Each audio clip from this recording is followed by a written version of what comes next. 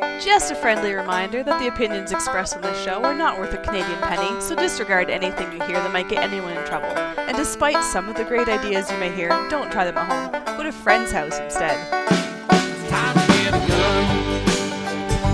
That's what I've been thinking. Well, I could afford one.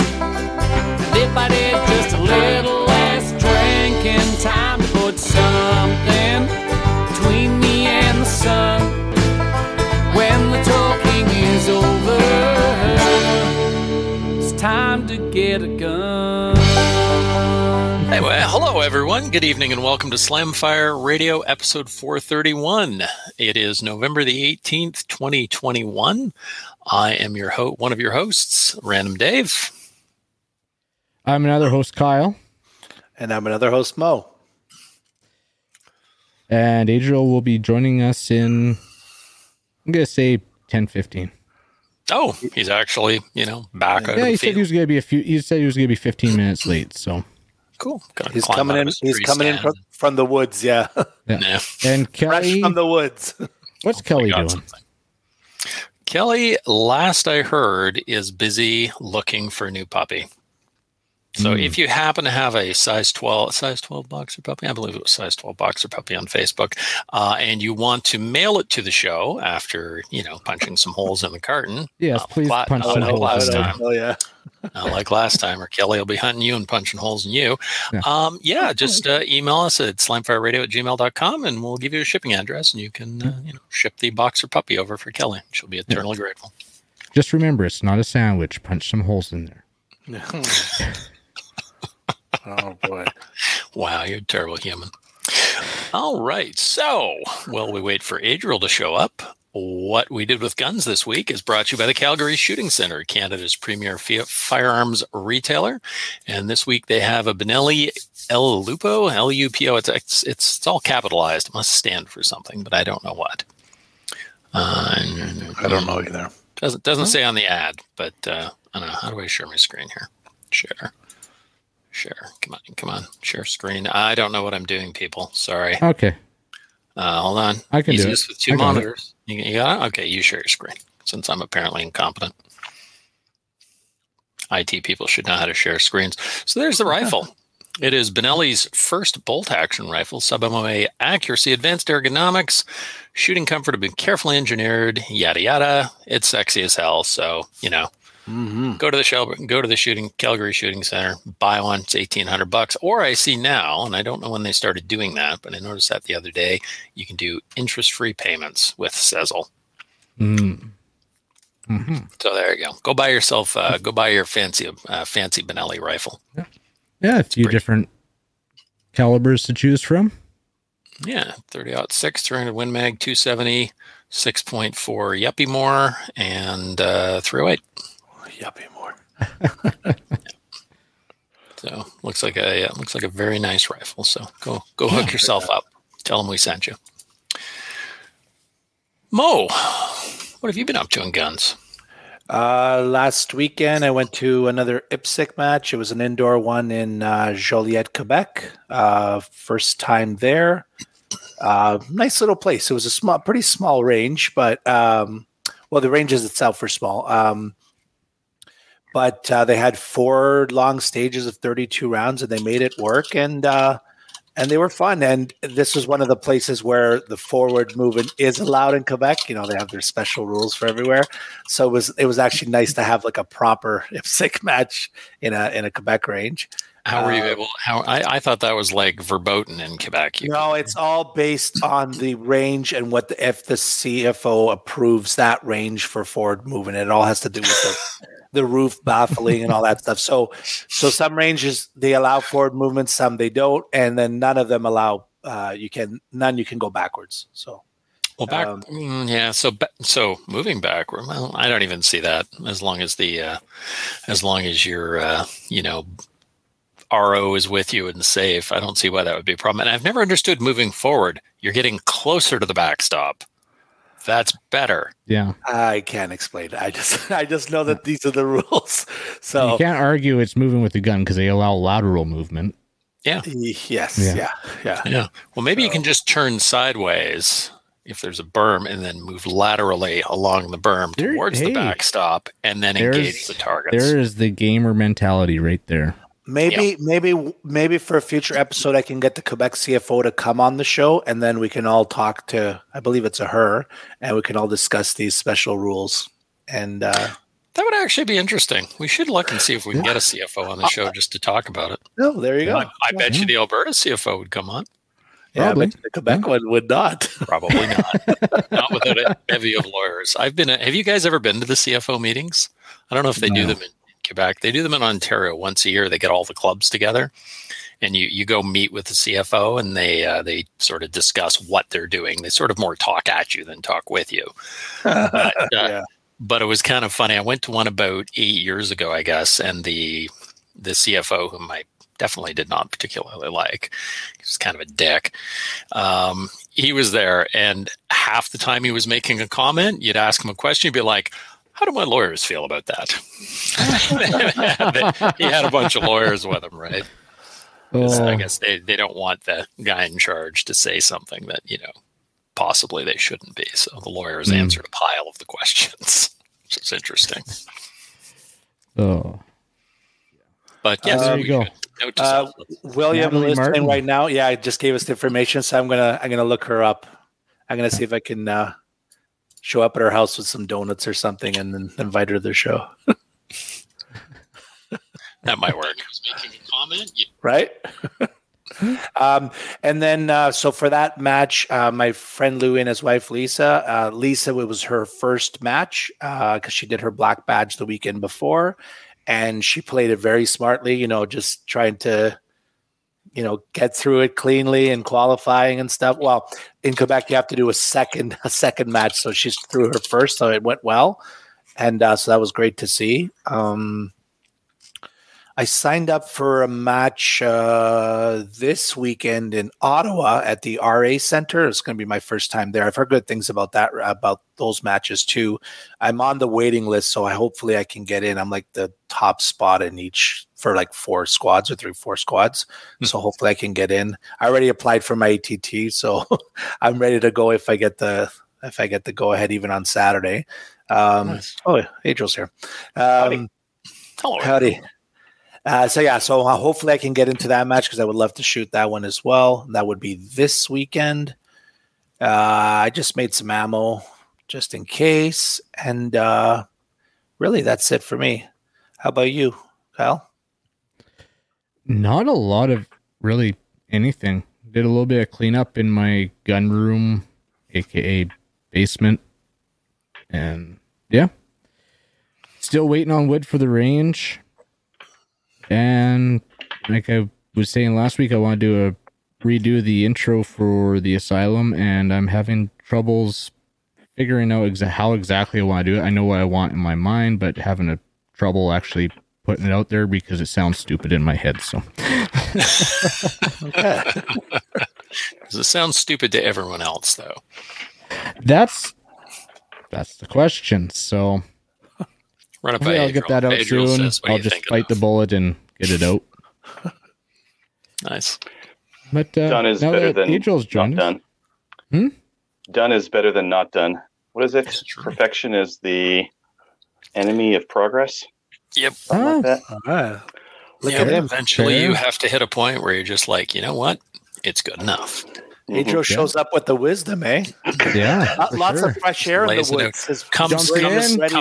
Comes down from his tree stand with his beard. He's grown his beard and his wisdom. Descends from his tree stand to rain that wisdom down upon our listeners. He wants us to think he was hunting up there, but really that was his meditation and just reabsorbing all his wisdom. Pontificating. On high. Yeah. And other big words. Words. Yeah. Hey, Adriel, what are you up to with guns? Up in your tree. Where are you? I'm at my parents' place. I am hunting deer, and got one a little bit earlier, a couple days ago. Got a doe out of a tree stand. Haven't seen much. I've got a couple of spots where I've got 600 yards of just like open fields to watch, and usually that's pretty good. Usually there's some deer that show up there, but not this year. They're not anywhere close. They're sticking in the bush for some reason, even after it snowed here. So, how did you get the deer down from the tree stand? Or do you mean that you were in the tree stand and you shot a deer from the tree stand and it was on the ground? You shoot them, they fall out anyways. You can't hang on. Wondered if your Alberta deer were like up in trees and stuff, like super deer. They're climbing deer, yeah. So just to interject, you're saying you're not seeing much, and I got a text just before I got home there today, and my wife sent me a picture. Look at this buck, because it's running across the front field, a nice big buck, whitetail buck at that. And yeah, so I had to ask her, well, why didn't you shoot him? Like, I have a tag.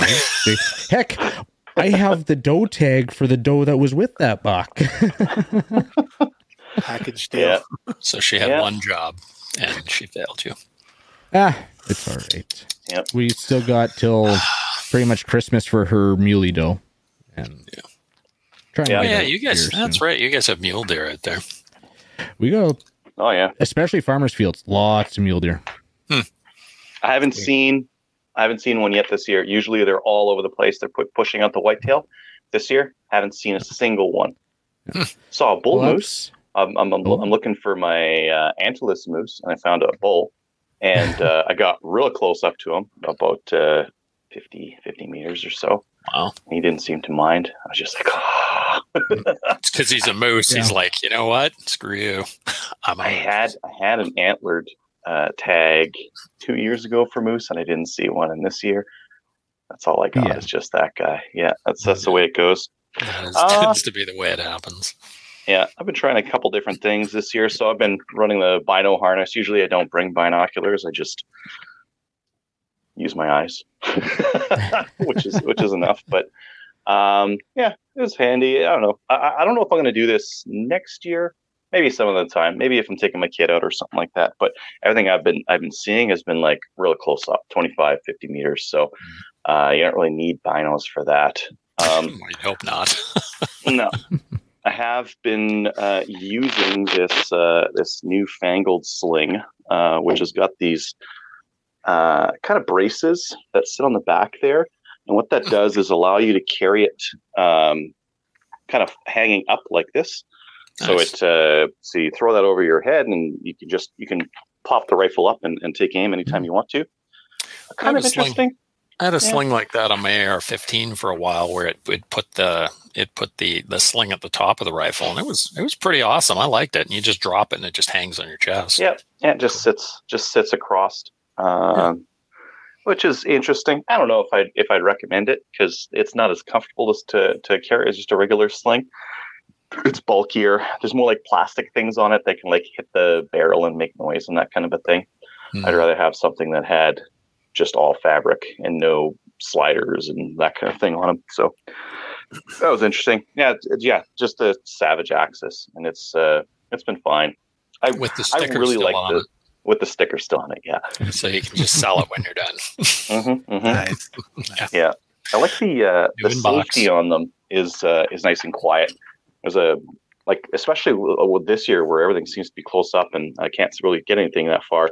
You really got to be able to move that safety quietly, and it's very doable on these things. I love that sort of a safety right up there. You just slide. Tang safety. Yeah, tang safeties are awesome. Yeah, like the crossbow ones. Crossbow ones suck. I hate those safeties. Garbage. Agreed. Not as much as I hate the REM 700 style safety, where it's up on the side and it's like super clicky, and I don't like those. They got to be soft. They got to be quiet. Yeah. I find I can move my REM 700 safety quietly if I grab it and slowly slide it forward. But what I generally do is, if I'm wandering around with it, I just leave the bolt handle up a little bit if I need the safety, because I don't want to, pop up and go click, because Yeah, that's the way it'll go. And I think so. I've been running. I'm just gonna kind of brain dump some of the things that are on my mind, mostly to do with like winter clothing or winter gear for hunting. I've been wearing these muck boots. They're very warm. They're basically like an insulated rubber boot. Really nice for like, you get blood all over them. Just spray them off. They're fine. You're not getting the inside of them wet or anything like that. Nice. But you can't hike in the things, because if you hike anywhere and you're wearing warm clothes, your feet start sweating and then the inside of the boot gets wet and it does not breathe. It's not sealed, but it's basically sealed, and your feet will get sweaty and wet. And it's one thing I don't really like about them. I don't know if there's another alternative out there that wouldn't do that, but they're. Mm-hmm. I would have a suggestion on that. It's the same thing with what people would use for the insulated rubber boots is a Bama sock. It's literally Bama sock, and it just goes over and it soaks up all that sweat but retains the thermal capabilities. I use the same boots as what you're describing, like the winter mucks. Yep. But then it's really cold out. Like normally I'll just put muck socks on, or if it's actually fairly cold out, what I'll do is I have a down suit from scuba diving, for cold water scuba diving with my dry suit, and I'll take the little booties from that, put those on, and I can hunt in whatever weather with those without the weight of my minus 100 Baffins. Mm-hmm. Yeah, I usually wear I'll hike in those all the time. I'll do like a merino wool or like a wool sock or something like that to help, move the humidity away. But it's like they're so hot. Like that's just the regular winter muck. They've got like an Arctic Pro that is like ungodly hot. That thing's just like unless it's like minus 20, it's unusable. And there's no way to like vent them or turn them. Like a little bit earlier in the week, because I've been hunting here all week. A little bit earlier, I had rolled the rims down because there was no snow out, and that was fine. That got rid of a lot of the heat out of the boots.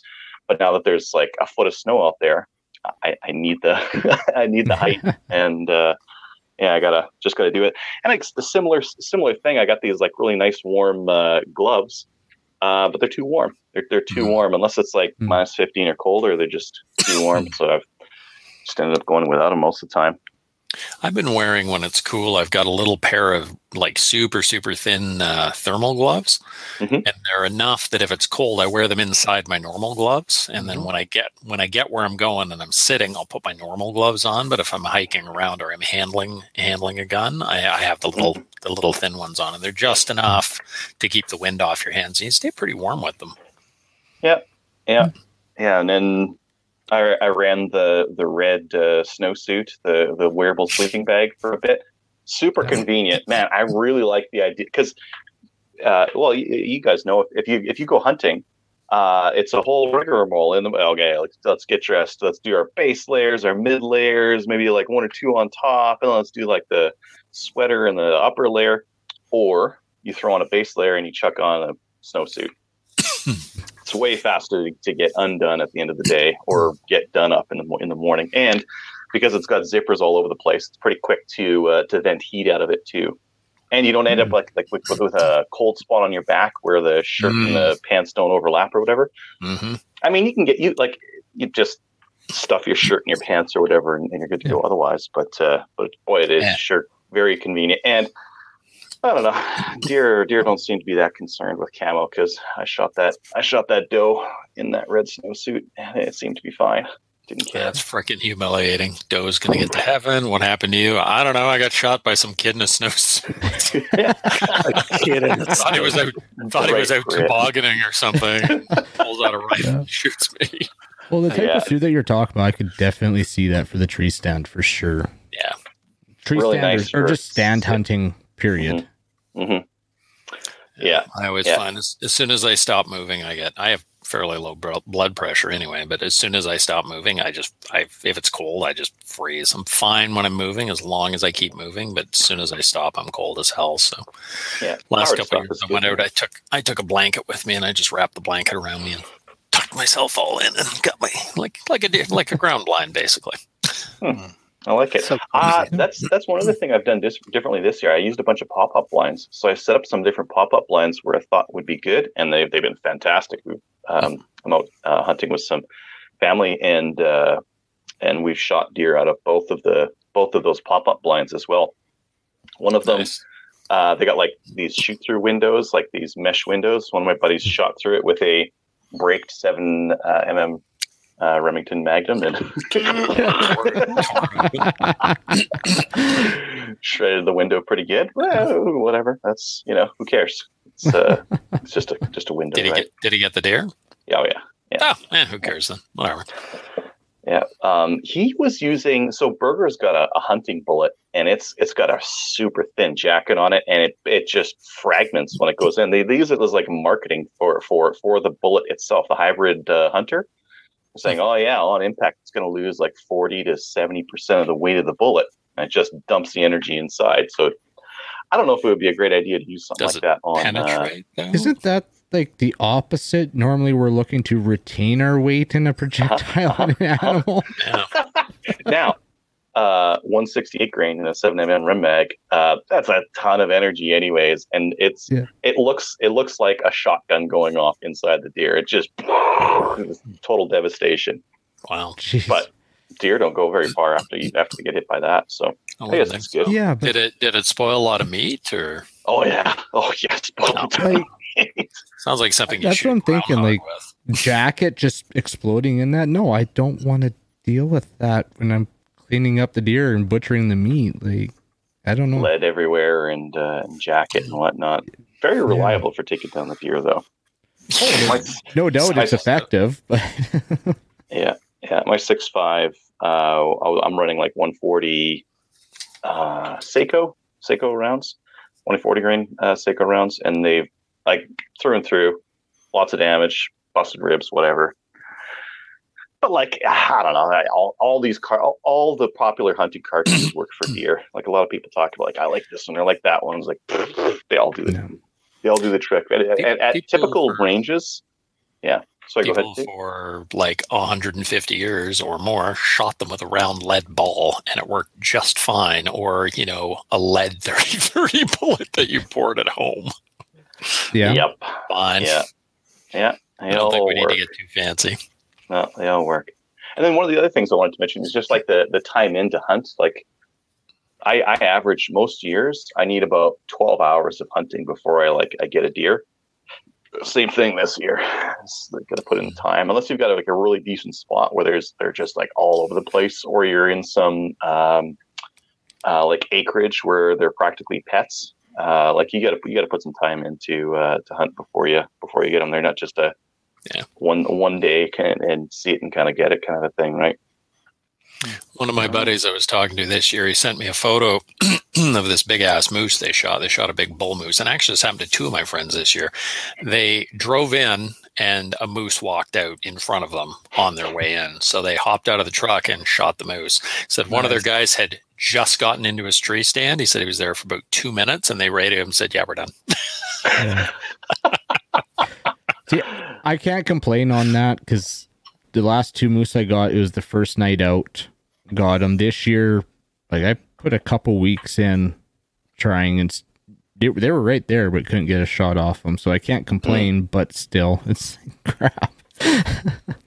This is why I think they should allow claymores for hunting.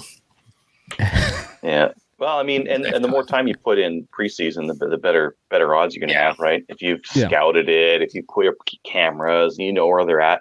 Like I had some cameras out. I didn't really have much on them, so that didn't really help a lot because I didn't know what I should do about that. Mm-hmm. But it was interesting. Yeah, it's kind of weird this year because usually, like almost always, there's a pile of muley deers in this a couple of different spots. Haven't seen hide nor hair of them. And the whitetails have been avoiding the fields as well. Do you guys need to buy a separate tag for whitetail and mule, or is it one deer tag? Or how's that work? No, they're separate. You'll get generally like a whitetail. You can just get a general, which is antlered or antlerless, antlered, yeah. Antler challenged. Yeah. And then you can get supplementals in areas where they're looking to take their numbers down. So then you can get those in those areas. With muleys, it's all by draw. So there might be some areas where there's generals. Yeah. So with the muleys, you can get your general, which is your antlered, and there's a zone. Like I'm in 357, 2 zones south of me is a general mule deer zone. So I got, and this is going to blow Adriel's mind right here, because typically if you get a draw for that species, you can't get the general tag. So right now I got my whitetail general, my supplemental doe, my muley doe draw, but mule deer is different in Alberta. I have a general mule deer tag as well. So For certain areas. Yeah. nope. Well, it's a general tag, but I can only hunt in certain areas with that tag. Yeah. So with a general Just tag, wherever you there's a can, general season, you can just shoot whatever you want. providing I'm not in an area that the antlered mule deer is a draw. Gotcha. That's Right, interesting. you'll have zones Ontario, that it's always antlerless is a draw, and there's no your general is just a buck tag. Most of Alberta mule deer, as a general rule, there are a few zones, but as a general rule, mule deer is a draw. Moose is a draw unless you're shooting archery. Unless you do it in archery season, moose is a draw. Antlerless elk is a draw. Certain zones, like I think Wainwright. There's some general elk as well. There's a couple places you can go to get a general. Yeah. Okay. Oh, they have that many elk out there, right? Well, if you go out to like the mountains or the middle of nowhere, like that's where go do whatever you want. No one's there anyway, probably. Yeah. More elk or moose than people in some of those areas. Yeah. You know, one thing that was interesting, this year there's no mandatory CWD submissions in my area. So it had been mandatory for a while, and it is no longer mandatory. So I bet what's probably happened is that they were like really aggressive with testing as soon as they started coming into the province. They gave a nice wide buffer zone to kind of track it and see if that disease was making inwards, and they've scaled it back because it hasn't been moving as fast as they maybe expected it to move. That's it good. sounds like they shifted it then, because there was other zones that haven't been CWD that are now CWD. Mandatory head submission. Yeah. The far, like the east end of the province is all whitetail head submission, and then for some odd reason, the south and like this corridor going up towards like from the center of Alberta, this corridor going upwards is mule deer mandatory head submission. Oddest thing. But my area doesn't need it anymore. I take that to mean that they just haven't been getting any positive cases, because if they had any, I would assume that they're going to err on the side of caution with that, which means that would make sense. I got to eat deer after I shot it. Nice. Yeah, we did some. So, kind of the point, yeah. Oh, go ahead, Adriel. Sorry. Oh yeah, so we did some tenderloin burritos this morning. Nice. A little bit of rice, tenderloins, and celery, some other weird stuff in those burritos. So I got a question on that. So when you have to do the head submission, I've never had to deal with that. I understand, okay, you can't eat the meat, or you're not supposed to eat the meat. It's not a good idea to eat the meat until you get your results back. What about like the organs, like heart? Is that included in that? I don't know. The MO that we would follow is we'd process, like we'd chop them up and make some sausage or jerky, bag it, freezer, wait for the head results. You take your head, you put it in a grocery bag with your tag, and you go to like your local gas station. You have a freezer outside. You stick this head inside this freezer with a bunch of other heads, and fill out this little slip of paper with your email address and whatever. And once it's done testing, they email you. Okay, because if it's intact, the first thing I eat is the heart. I'll eat it that night or the night before. I'm not a liver person, but the heart, I love that heart.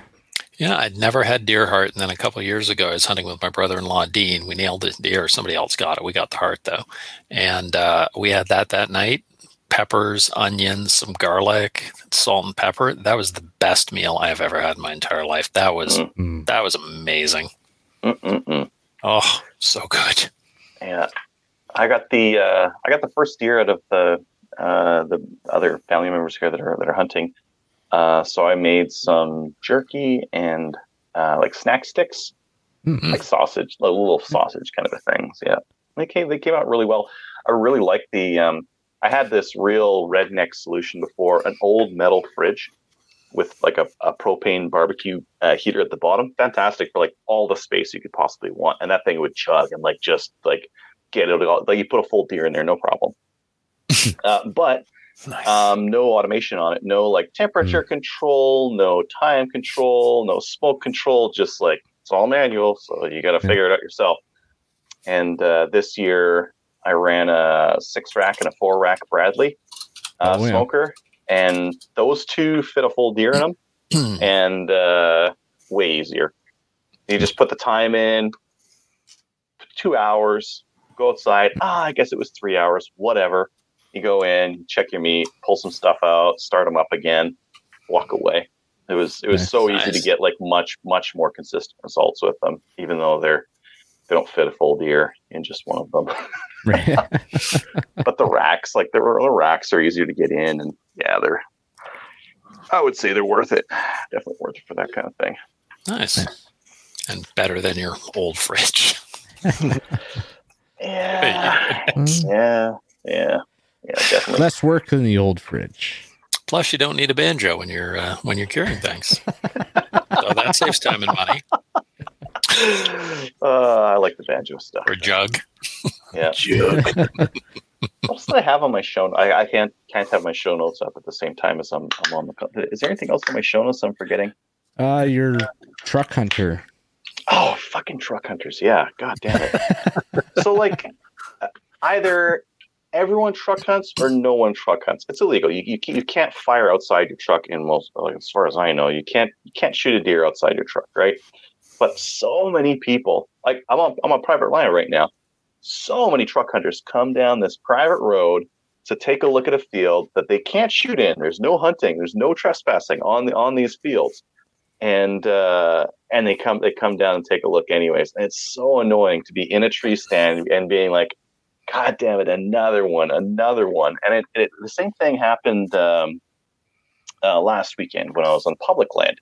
Just all truck hunters all the time, just coming in, going out, and it's annoying. And I don't want any more enforcement on it. I just want more like social pressure. Like, go do some real hunting. Go sit in a stand, put in your 12 hours, get your deer then.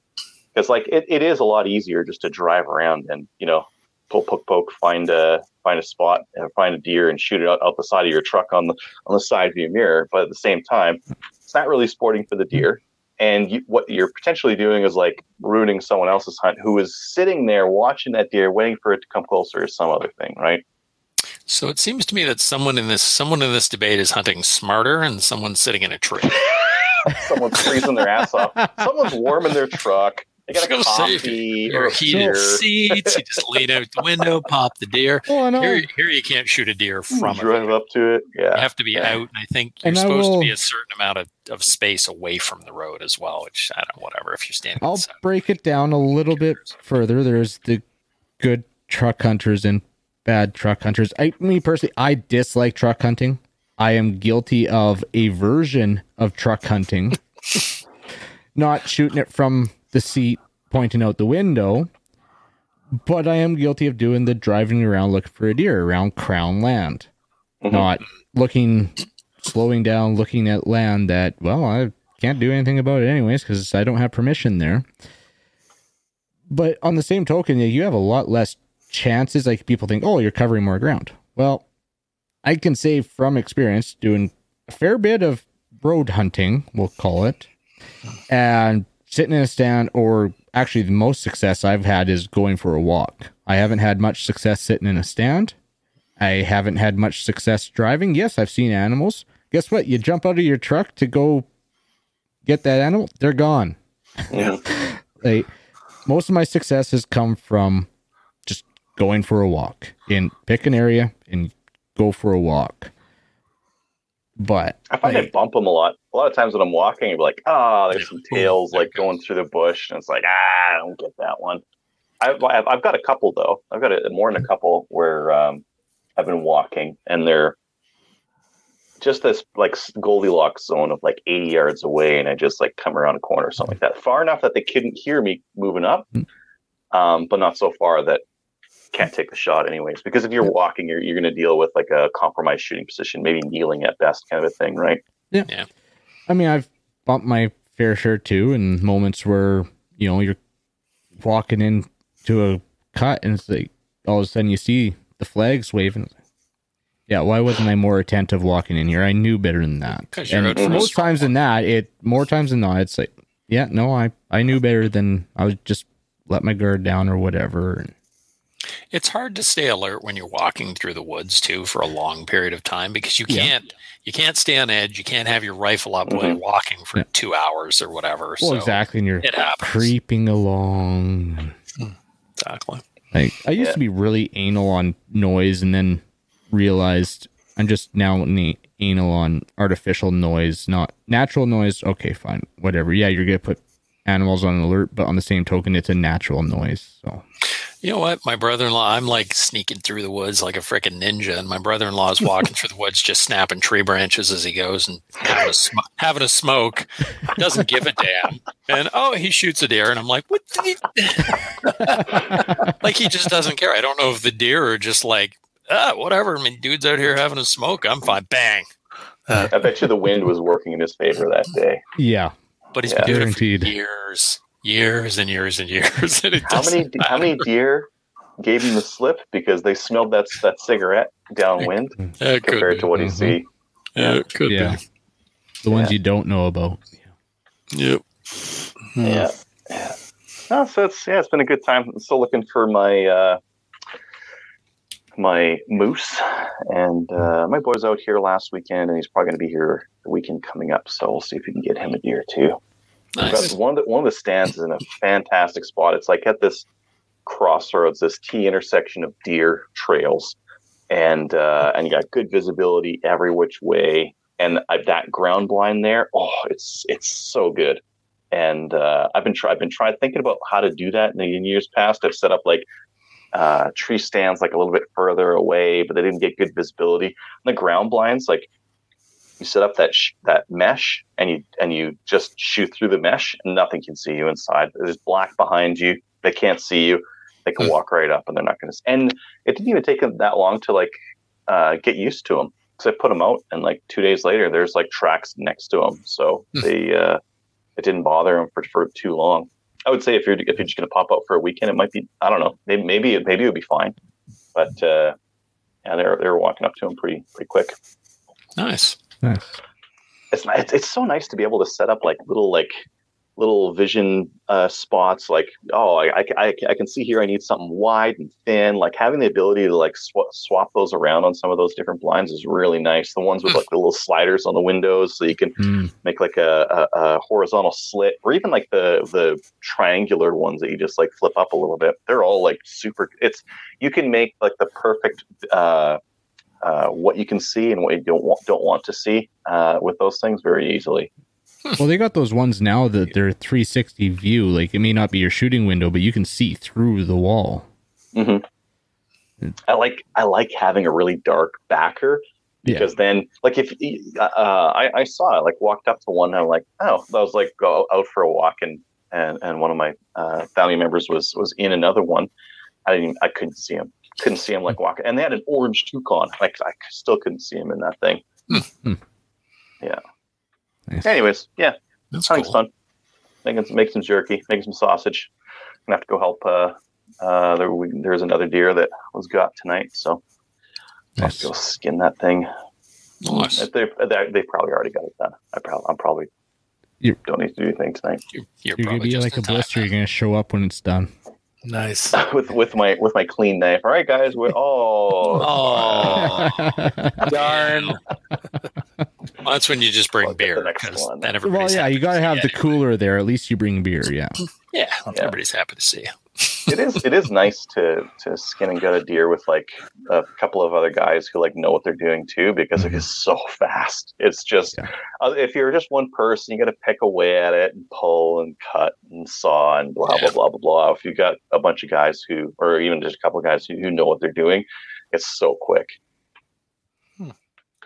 Yeah, I think that's all I had. One of the guys at work, younger fella, Jordan, he shot his first deer. Actually, shot 2 this year.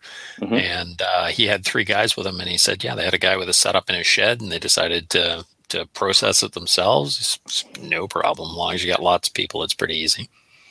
Yeah, we process ourselves. I've been having grinding and going off recipe, throwing like a little bit of habanero peppers in some of them and that kind of thing. Nice. Yeah. Nice. That's nice. Yeah. I think that's all I have on my list, right? It is. All right. All that's left is Dave. For once, I'm not the one who doesn't have the show notes open. That's a first. What have I done? I sold a couple of my pistols. Finally, I sold my Luger, which was hilarious. It's a 1918 Luger, and it's rebarreled and reblued, and it's in really good shape. So I put it up on Gun Nuts, and I'm getting all these offers from people, and I put it up for $1,600, and I figured, I'll get like 15. I'll be happy with that. I only paid $1,000 for it back in the day. Nice. So I'm getting guys going like, "You willing to take $700?" I'm like, no, I'm not willing to take $1,000 under what I'm asking. Thanks. Yeah. One guy said, well, maybe you were desperate. I'm like, maybe you're desperate. How desperate do I have to be to sell it for like not even half? Come on, dude, screw off. So that guy came back and offered me $800. Yeah, just bump that offer. He figured out you weren't desperate, so I took another desperate, $100. Yeah. So he offered me, $900 less than I was asking. So I love those guys that they offer like 50% of what you're asking. I love those guys. Like take it off your get hand. After it. Yeah, do you a favor.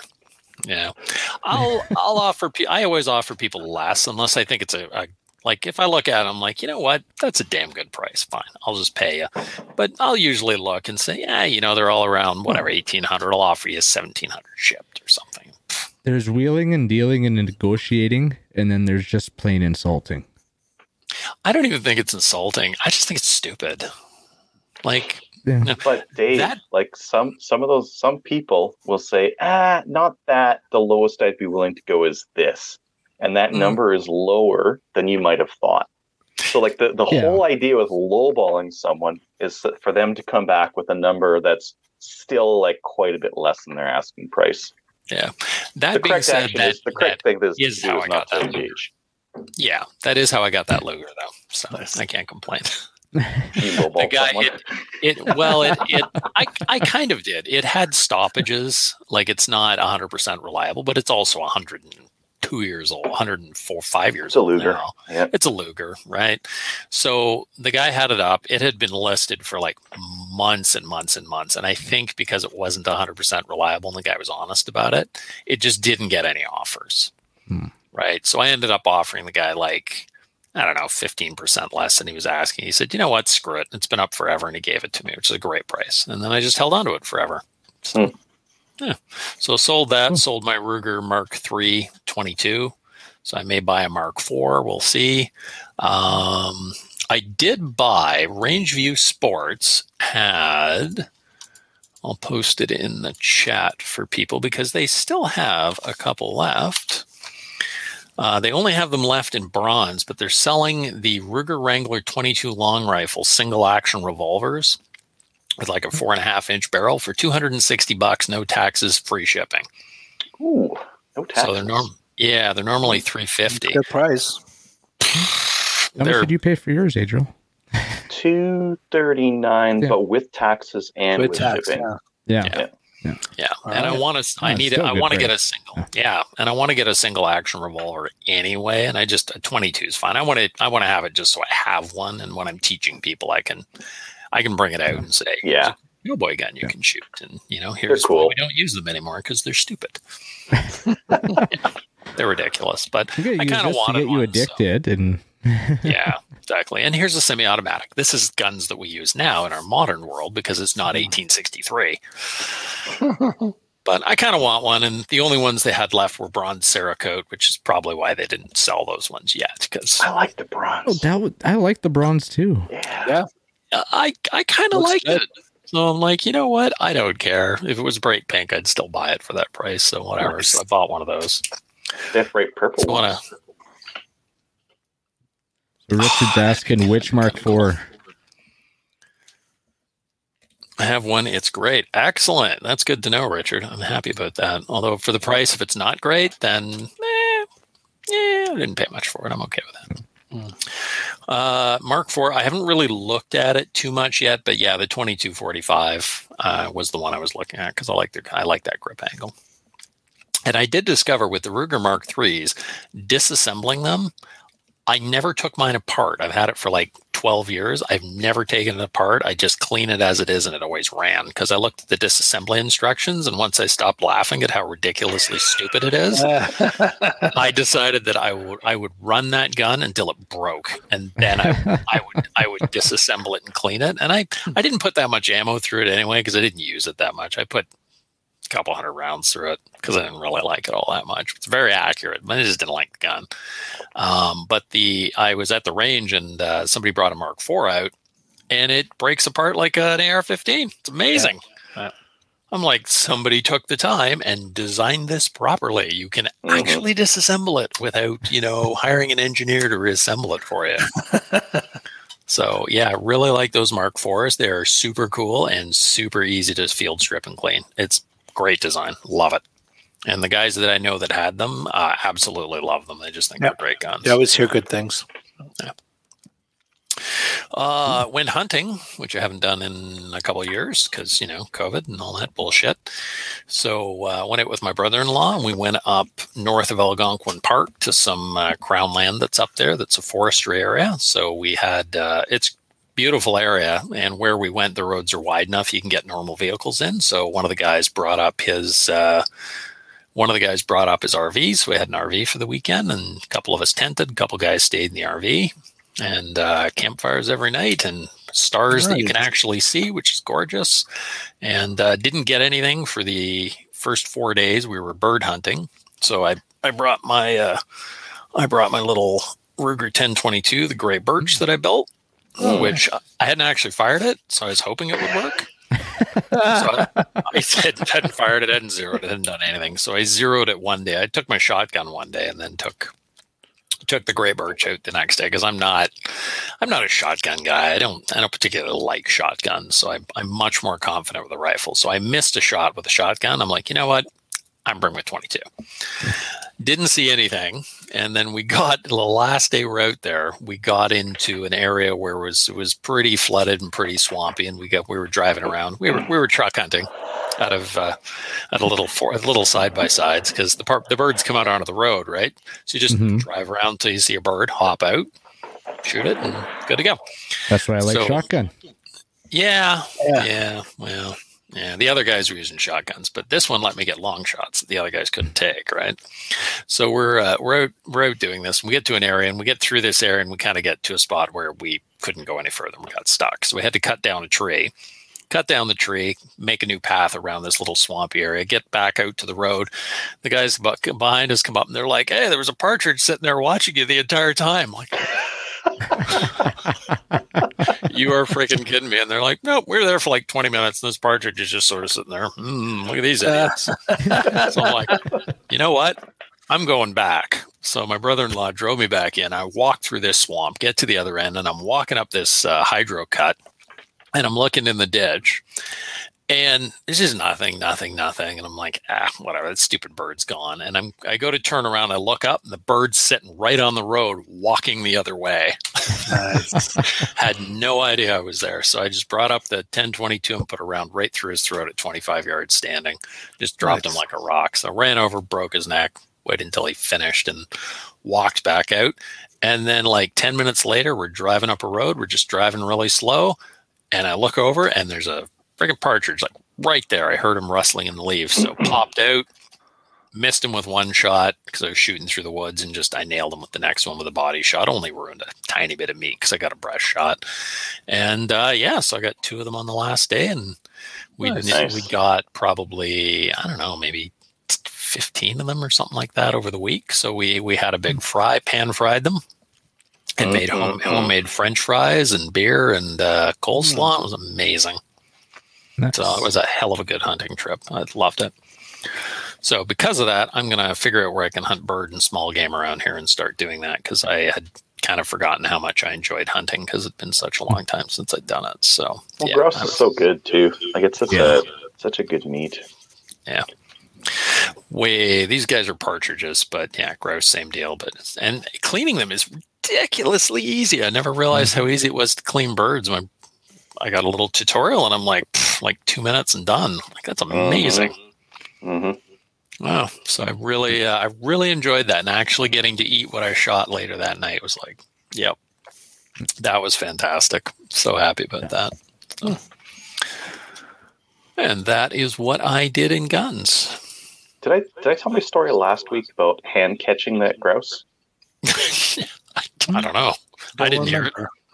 I don't recall. No, I don't remember them. So I was out with one of our listeners hunting grouse and deer and that kind of thing, and we got a couple grouse. I just brought like a 22 with a 10-round mag, so we got a couple on that mag, and then there was like 3 rounds left. We had one, winged it, and then I gave the rifle to my buddy to go shoot it, and missed or just wounded it. So I saw it like going, and I saw a wing flap, and I'm like, oh, it's wounded. I dumped all my gear. I chased it, and I like circle around on it. He's like, what do you want me to do? I'm like, just hang on. I got a thing. I got to do a thing. And I ran at it and caught it. Nice. Like that. There's a video on YouTube of a guy like throwing his like bow at a bird, and it's a similar kind of a thing. But like I knew that it couldn't fly, so I chased him down. Nice. You didn't video. You weren't wearing a camera, were you? Oh, that would have been glorious. That would have been awesome. I know, right? Yeah. You never have a camera around when something cool happens. It's too cold. Like there's all sorts of cool tech that would be really cool. Like I've got a spotting scope with a camera to like a phone attachment and all that kind of stuff for it. So I was thinking about doing that this year, using that to like videotape deer as I shoot them, kind of a thing. It's too damn cold. Like my phone is it's a Samsung. It doesn't like cold. The like -10. If it stays out exposed in -10 for long enough, it just dies. Yeah. So that's lithium ion, no light cold. So what I've seen people do is take a couple hand warmers and elastic band hand warmers to them. Oh, yeah. They don't get hot enough to damage it, but it'll keep the battery warm. Yeah, smart. I've had some other phones that would work in the cold a little bit better. This Samsung though, it just does not. Like it gets to a certain temperature, the temperature sensor is like nope, and it just zero battery. Yeah, just saves itself or something like that. The whole breaking the neck of the partridge. There's one time, I don't even know if it's appropriate for the show. It's disturbing when you think about it. We only got 6 viewers right now. Go for it. Yeah, Kelly's not here anyway. So when I caught that grouse, I ripped his head off. We didn't have any ammo. Did you scream when you did it? Paint your face with its blood. Yeah, the thing is, you intended on doing that. So I shot this grouse with the shotgun. Me and my buddy, and okay, it's flapping on the ground, so grab it and go to break its neck. Well, just shot it in the head with the shotgun, so it's extra flexible. And so I just cranking on the neck and then just twisted his head right off, and I just okay.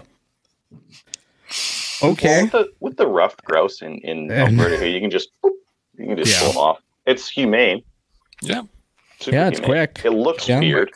If for someone who doesn't hunt or something like that, you're like, they might think like, well, that's savage and weird, but it's like, that's pretty much what my buddy says. Like, I thought you're breaking its neck, not ripping it off. It's just as easy.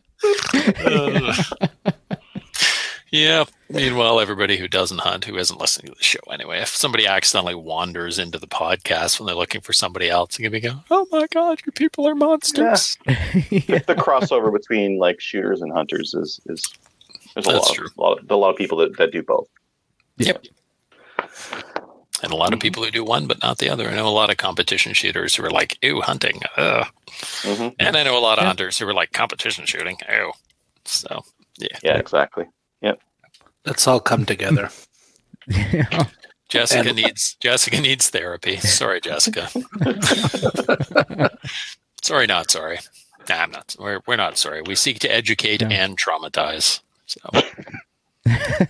When you upload the show, don't tag PETA or anything like that, because Absolutely tag PETA.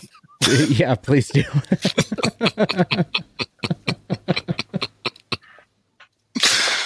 Nice. All right. Upcoming events sponsored by Telos Alpha. Telos Alpha is a Canadian digital agency that works exclusively in the firearms vertical. They help with business processes, strategic planning, websites, e-commerce, and battling the stigma the industry carries with banks, merchant processors, social media, and definitely PETA. Learn more at telosalpha.com. And we have no upcoming events listed in the show notes. Anybody have anything off the top of their heads? It's cold. It's cold. Yeah. There is a winter night shoot happening in Peace River next weekend on the 20th. I'm not going probably because it's cold and we just got 6 inches of snow and I'm good. What's the temperature going to be like next weekend, though? What if it's not cold? I haven't looked, but Steve did say it was supposed to be like the last one, and the last one was like -20, -25. I was like, No. Come on. no, I'm good. At least you can say you were sticking to your guns. I'd shoot in -10, but like -20, -25, any wind, even in -15, any wind is just too much. Yeah. Yeah. Yeah. I've been out I'm a all few for the night target shoot. practice, but it's not But fun. so, if people are interested in going, and I mean, if I were to do it, I'd run a plate carrier and whatnot. But even still, I still don't like shooting with gloves on, and yeah. But if people are interested, that's happening in Peace River Saturday. So, And there's probably spots open because it's cold. oh, So, there's definitely spots open. yeah. I like to wear like an oversized coat, like all my gear on, oversized coat on, super warm. Time to shoot the stage. Flip that thing off. Hit the button now. Yeah. I'm ready. Let's go. Yeah. Do the shooting. Get back. Put the coat back on. Yeah. Warm You up ready? again. Yeah, I'm ready. Stand by. Whew. Like an action hero.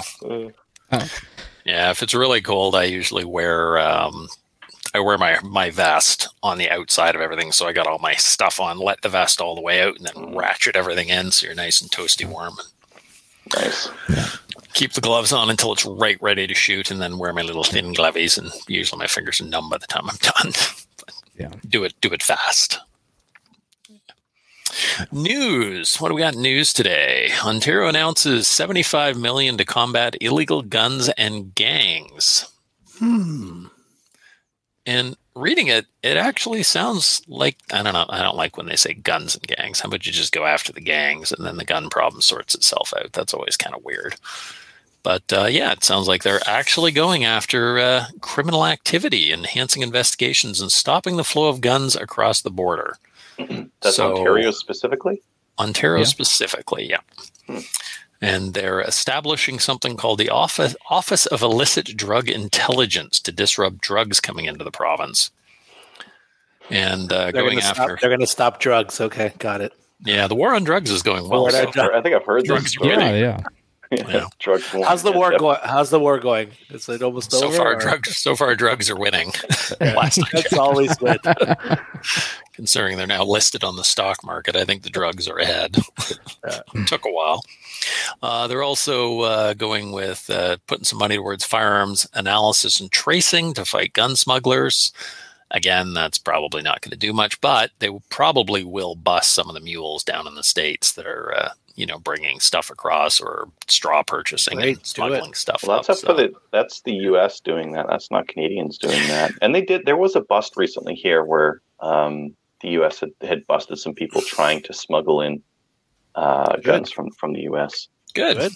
Yeah. Good. Thank you, Americans, for doing what we should be doing. That's great. Our record of securing our border is far from being the best, considering we just let people walk across. So, yeah.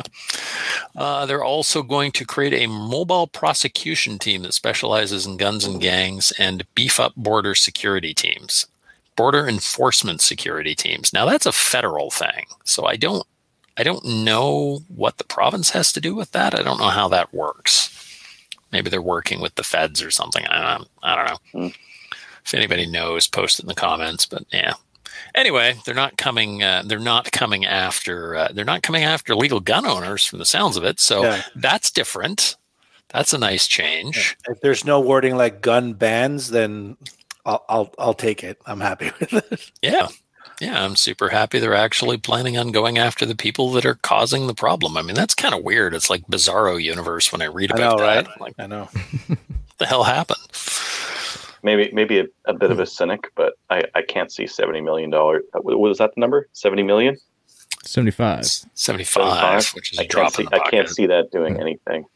Yeah. No. It's like the problem is that like trying to stop gangs from bringing guns in is impossible. There's too much money that they're making from selling illegal drugs. Mm-hmm. They can afford to pay mules to bring them over, unless they're going to up the number of vehicles that they stop coming into the country and sample more of them. There's just the risk is far too low. But that's the legal borders, right? How about the illegal borders? Yeah, most of them they're not going to be doing anything about that. And there's going to be no stopping there. So no, to me they should just be going after the gangs, because if you can actually put a dent in those bastards and really make their ROI suck, then the market for illegal guns just goes away, because they're the only ones buying them. Do you want to know how to really go after the gangs? Legalize hard drugs. Yeah. Gangs won't have any money, and we get to stop pretending this farce is how things should be. Yep, I saw a very funny meme the other day, which I saw, and I'm like, that is absolutely correct. It said it was a bit about the war on drugs, and then it said the convenience store owners on your block aren't shooting each other over who gets to put a convenience store where, and the computer stores aren't shooting each other, and the libraries aren't getting into gun battles. Nobody shoots each other except over illegal activities. So it is. And I mean, I do see, and that's an interesting thing I see, like a lot of people more on the left seem to be in favor of just decriminalizing all drugs. And a lot of people I see on the right are like, you can't do that. It's immoral. It's illegal. It will cause such a problem. I don't think it would cause any more of a problem than we have already.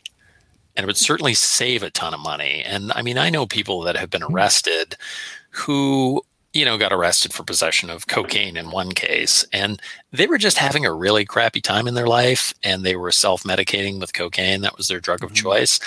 And so the government ended up costing them $25,000 in legal bills and put them in jail for a couple of years. And that didn't improve their crappy life at all. That made things substantially worse and put them in a much worse position than they were in the first place. Yeah. So, I don't think someone's going to say, well, I was going to do heroin, but it's illegal. I was going to do cocaine, but it's illegal. Like, if you're going to do it, you're going to do it. It doesn't matter whether it's legal or not legal. And that's the thing. Like, pot's legal. I don't smoke pot because I have no interest in smoking pot. I have friends that do, but they never had problems getting it before. It was fine. And really, the only thing that because I don't smoke pot either, but the only thing that has done is open it up for more therapeutic treatments like CBD oil, and that making that more readily accessible.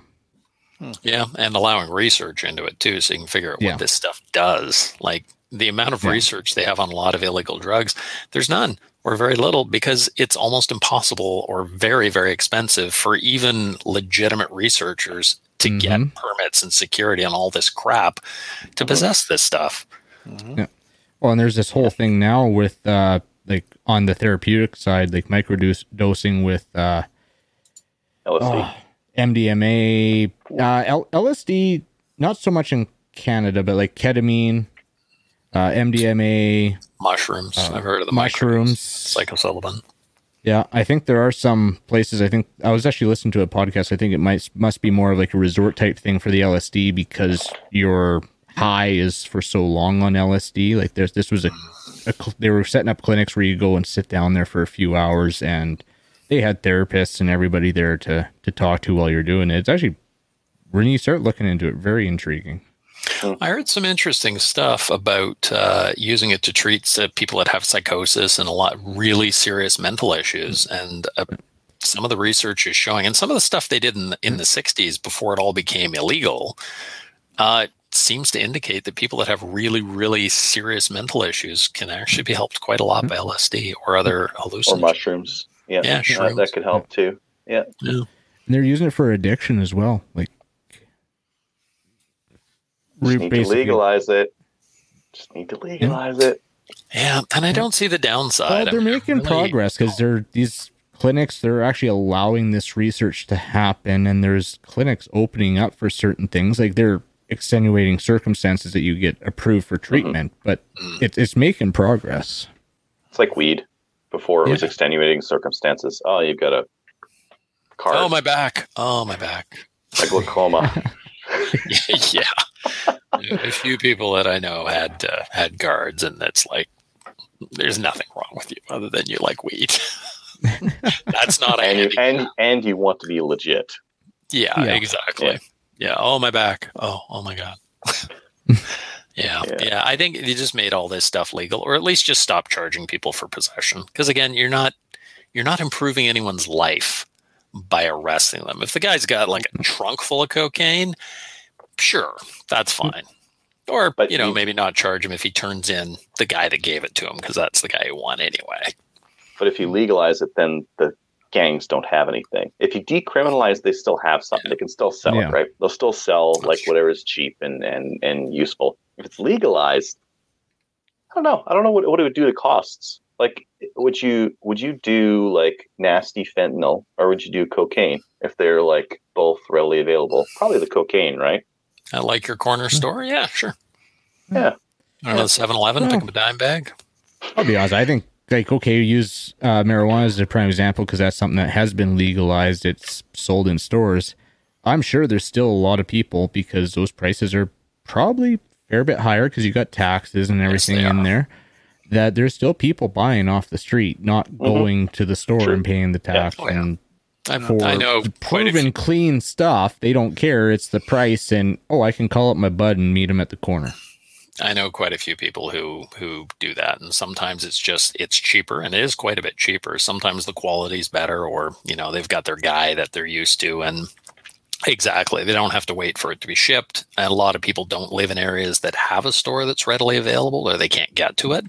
And some of the people just are like, F the government. They just don't trust them. They'd rather buy it from some dude in a back alley than from the government. Grand Prairie, weed stores are like liquor stores. There's one on every block. Yeah. We've got, my town has about 22,000 people in it, and I think we've got 5 or 6 of them right now. Like, it's insane. So they just keep going out of business. But that's how it should be. Like, the way the Ontario government licensed it initially was ridiculous. They held like this stupid lottery, and people who had nothing would just put their name in on the lottery and just see if they won. And then they'd find some company that would like give them $1 million or something to run the store for them in their name. And then they would buy the store from them, but this person had nothing to do with the store. They just had the license. And it should just be, if you're legalizing it, don't be ridiculous. Just say, that's fine. Go open a store wherever you want. Like, can't be within 2 kilometers of school, blah, blah, blah. Who cares? Who cares? You're not selling to kids anyway. It's not like they won't walk by it on their way home a kilometer away. Yeah, exactly. Yeah. Ridiculous. So you just say, like any other store, done. That's just Canada, though. Canada's stupid with a lot of that stuff. The province, like a state-run liquor store, Could you imagine state-run liquor stores? That sounds like some Soviet bullshit. Nope, that's Canada. Utah. You know what? Utah has state-run liquor stores They do? too? Oh, that's crazy. Wow. To buy actual alcohol, like a real 5% beer, you have to go to the state liquor store. When you go to Walmart and buy your beer, it's basically near beer. It's like 3% to 3% beer. I made that mistake. Like, oh, look, there's this. I didn't think we could do this in Utah. Got back to the hotel room. Ugh. Yeah. American beer. Eek. Effing close to water, like sex in a canoe. Yeah, but no, Utah state-owned liquor stores only for actual. I was impressed when I was out in Alberta and I went to the hotel, and I don't drink anyway very much, but once in a while I have a cooler, something with an umbrella in it, manly stuff. So I went out to went to the hotel, and I'm like, well, that's weird. That's like a convenience store, like just next to the hotel, because the hotel I was staying in was like, I don't know, in the middle of nowhere. And I'm like, what the hell? It's like a liquor store, and it's open at like 11 at night. And you just wander in, and I'm like, you guys, like, I was talking to the guy, and he's like, yeah, no, we're just privately owned, blah, blah, blah. And like, it was so much cheaper. It was so cheap. Yeah. It was great. A few of those around, yeah. Yeah, good Usually selection. in the middle of nowhere. Prices were good. I'm like, this is awesome. Mm-hmm. And then you come to Ontario, and it's like freaking, it's like, the Soviet Union running your store, and, you must. And then, like, I'm listening to some of the ads. We had a problem. Well, not a problem, but it was a problem for the unions, where the government a couple of years ago was talking about privatizing the LCBO, the Liquor Control Board of Ontario, and the unions lost their minds. And they ran these big campaigns about only the union can keep you safe from the evils of alcohol. Young people will be getting booze if we allow private industry to do this. And then the problem with that argument is that in Ontario, unless you're in a large town, your LCBO is actually run by your local convenience store. They have associate stores, which are just your local convenience store, and they have a booze section. Yeah. So that was pointed out, and then the local convenience stores did a thing, and then they pointed out that statistically speaking, you're less likely to get a controlled substance from a private business than you are from a government-run store. Yeah, it's just a grift. It's just a grift. Yeah, absolutely. Yeah. And I look at the prices of alcohol here, and like I don't even know what the tax is on booze in Ontario, but it's insane. Like, it's huge. Well, there's some things that the market should control, and the sale of like consumer goods like beer and liquor and that kind of thing. That should be market led. Government should be doing pretty much nothing. Deal with the border, make sure I have roads and hospitals, and maybe education, military, deal with external threats, maybe education, maybe. I'm kind of on the fence on that one. I don't know. They do a bad job of it, so they're just bad at everything. So they should do the minimum amount, and that way they'll be bad at less things. Yeah, because they can focus more attention to those things. Yeah, exactly.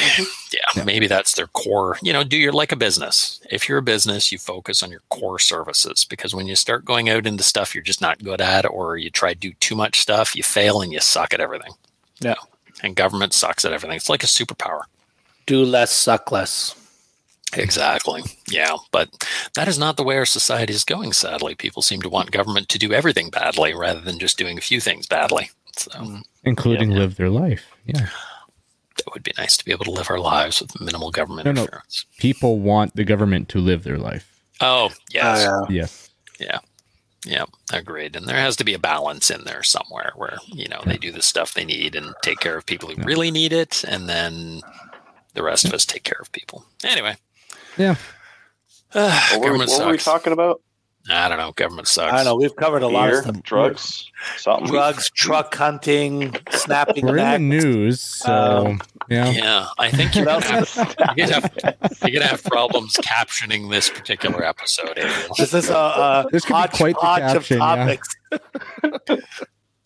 So another thing in the news, and this is just a new product. This made me laugh. I saw Tim Krosno from the States, one of our show friends, posted it, and I posted in the chat. If you search for effed up old deer stands, there's a company in the States, Meat Eater. I think it's meateater.com. Yeah, Meat Eater, themeateater.com. They have a hilarious, thank you. Good interning, Kyle. They have a hilarious calendar, which the guy, his first ever deer stand was made from an old 35 mile per hour stand that his dad stole or salvaged. So he got a kick out of crazy old deer stands when you wander around. So they put a thing up on the internet and said, send us your images of your effed up deer stands, and people did, and they made a calendar out of it. Nice. That is so cool. Nice. I like it. Yeah. So I'm tempted to buy them. In Canada, 2 of them comes out to $50 with shipping. So that's a pretty expensive calendar, but I'm thinking for your hunting friends or anyone with a sense of humor, it's pretty hilarious. So yeah, go to the Meat Eater, look up effed up old deer stands calendar. It's awesome. Very nice. I'd pitch in on a shipment of those. We'll talk. Yeah. I'm thinking of ordering a couple for Christmas gifts. So, yeah. And that is the news. Anybody else got anything? I think that was Forever hold your peace. For news. All right. CCFR Legal Fund donations. IPSC Ontario, well done IPSC shooters, has donated $9,673.53, which is a weird, not round number. Awesome. But yeah, bravo IPSC Ontario. That's fantastic. Oh, there was another piece of news in there that got deleted. Huh? Sorry, and it has to do with IPSC. Oh, about them becoming an official sport? Yeah. A world recognized. Yeah, I saw that. That was in there and it got deleted. Basically, IPSC is now recognized. What was it? The global world. Hold on, I'll find it. Basically, on the same bar as any other recognized sport globally, because before it was observation status for the Olympics, and now it got accepted to this big organization. Yeah, I'm looking for IPSC Olympics would be amazing. I would watch the shit out of IPSC Olympics. Yeah, absolutely. Would make the Olympics interesting again. It is the... Come on, open up. Global Association of International Sports Federations. Yes. Full member status. Nice. Yeah. So that's Post another the link step in the forward. chat. Yeah, that's fantastic. Good. The more we can get recognized as these are actually legitimate sports and not like, some weird fringe thing that only crazy people do. That's awesome. Yeah. Well, and like Adriel said, that's just another step to IPSC in the Olympics. Oh, Yeah. that would... Oh, That would be amazing. I would watch it all day. I'd just sit there watching matches. Shooting sports on the CDC? IPSC multi-gun. Oh no! They'll find a way. They'll show something else. They'll show Is the rolling CDC like still anything around? else. They'll show it at 3 o'clock Apparently. in the morning when no one's watching. Yeah. I'd watch it. CDC. Yeah. Very cool. Yeah. Sorry to cut in there. That just reminded me. That was That was a good one. earlier and it That was a got good one. removed. Very good. So we did the CCFR, and it is now more important than ever. Become a member, donate to the legal fund, so maybe we can get our AR-15s and assorted other things that aren't AR-15s, but are apparently now AR-15s, such as bolt-action rifles. Saw that one. And shotguns. Pump And shotguns. shotguns. Yeah. And other stupid things. What was that one that just got prohibited? That was that Kodiak bolt action. Yeah, the Kodiak K7600 or something like that. 200. Something Something like 200. that. Might have been Yeah. the 200, yeah. So if you haven't seen that one, go look it up. It's declared not an AR-15 by the RCMP, and it isn't because it doesn't take an AR-15 upper or anything. It's a And bolt it's a action bolt rifle. gun. Yeah, it's a bolt action rifle, but it's prohibited. Yeah, it's got a pistol grip. So my fear that the way this is going is we're going to get into that Australian type model where it's going to be, it looks like an assault weapon. So if it has a pistol grip or it's black, you can't own it because it could be mistaken for an assault weapon, whatever that means. So my fear is you're going to eventually run into that up here. And when I saw that bolt at that particular one, I'm like, come on, guys, not an AR-15. That's not even vaguely an AR-15. They're getting even further from what is an AR-15. They're getting into it had a carry handle on it, or the marketing mentioned AR-15 style controls. Oh, AR-15. So, The gun manufacturers should start putting puppies and ponies and stuff on the guns, so that way Might they help. look like friendlier and not so dangerous. I don't know. Yeah. Does anyone know how you challenge? Can you challenge one of those classifications? Because it's just the RCMP saying, well, it's prohibited. But can you actually, like, how would you even challenge that to say this is bullshit? Well, Is there a mechanism? I would have a follow-up question. Why would you want to? It's an opinion. It's been stated in court as an opinion. Well, it's an opinion, but if I bring say one the over question the is, how do we get the rest of the industry to treat it like an opinion and quit using the FRT? Yeah, that's true. But are you going to get approval to import that? Or if you put them up for sale, Canadian Tire isn't going to carry them because FRT says it's prohibited. That's the problem. So it is officially an opinion, but it's an opinion that carries the weight of law. If somebody catches you with that gun, are you going to get charged? That's probably what Alberta Tactical is trying to do right now with their court case, is good point. to get that reversed. And it's not cheap. Yeah. Go donate money to Alberta Tactical. I've given them a bit of money so far. Yeah. Figure it's worth a shot. I think you can file a Section 74 challenge with one of the reclassifications. I can't remember which one, but I think that was the OIC, was it not? No, there was always a thing before you. That was the revoking of your registration certificate. Yes. Yeah. If they revoke it, you can file a Section 74, which some people are in the middle of right now. Yeah. My first thought when mine got revoked was so I guess I can just do whatever I want with the guns now. Yep. I no longer own it. There's no longer any certificate. So if there's no certificate, there's no gun, right? Is that the way that works? Kind of what I ran through my head too was there's no certificate for it. I don't own it. Yeah, that was my thought. So I don't know how that would work in court. But probably not. That's a big pot we're stirring. It is. Please note, this is entertainment purposes only. It is not considered to be a legal opinion. So far Ian, from it. Yeah, if Ian's watching, you can stop screaming at your monitor. He's flying to. He's going to a 3-gun match in the U.S. right now. Oh, nice. Yeah. Desert Brutality. So you got him hooked on 3-gun then. He's one of your people now, eh?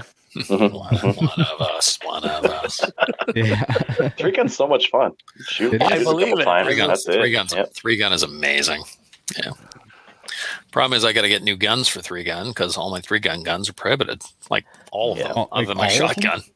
My pistols aren't, but my you had a Daria or a Typhoon? Had.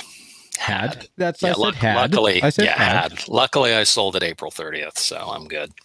But but I know a lot of people that bought a lot of stuff like that. So I have a pump shotgun, but I kind of want to run a semi-auto, so I might buy one of the bullpup Turkish semi-autos. I want a mag-fed, so I like mag-fed shotguns, so I might buy one of those. But I mean, I don't. They're just going to prohibit those too. I don't know.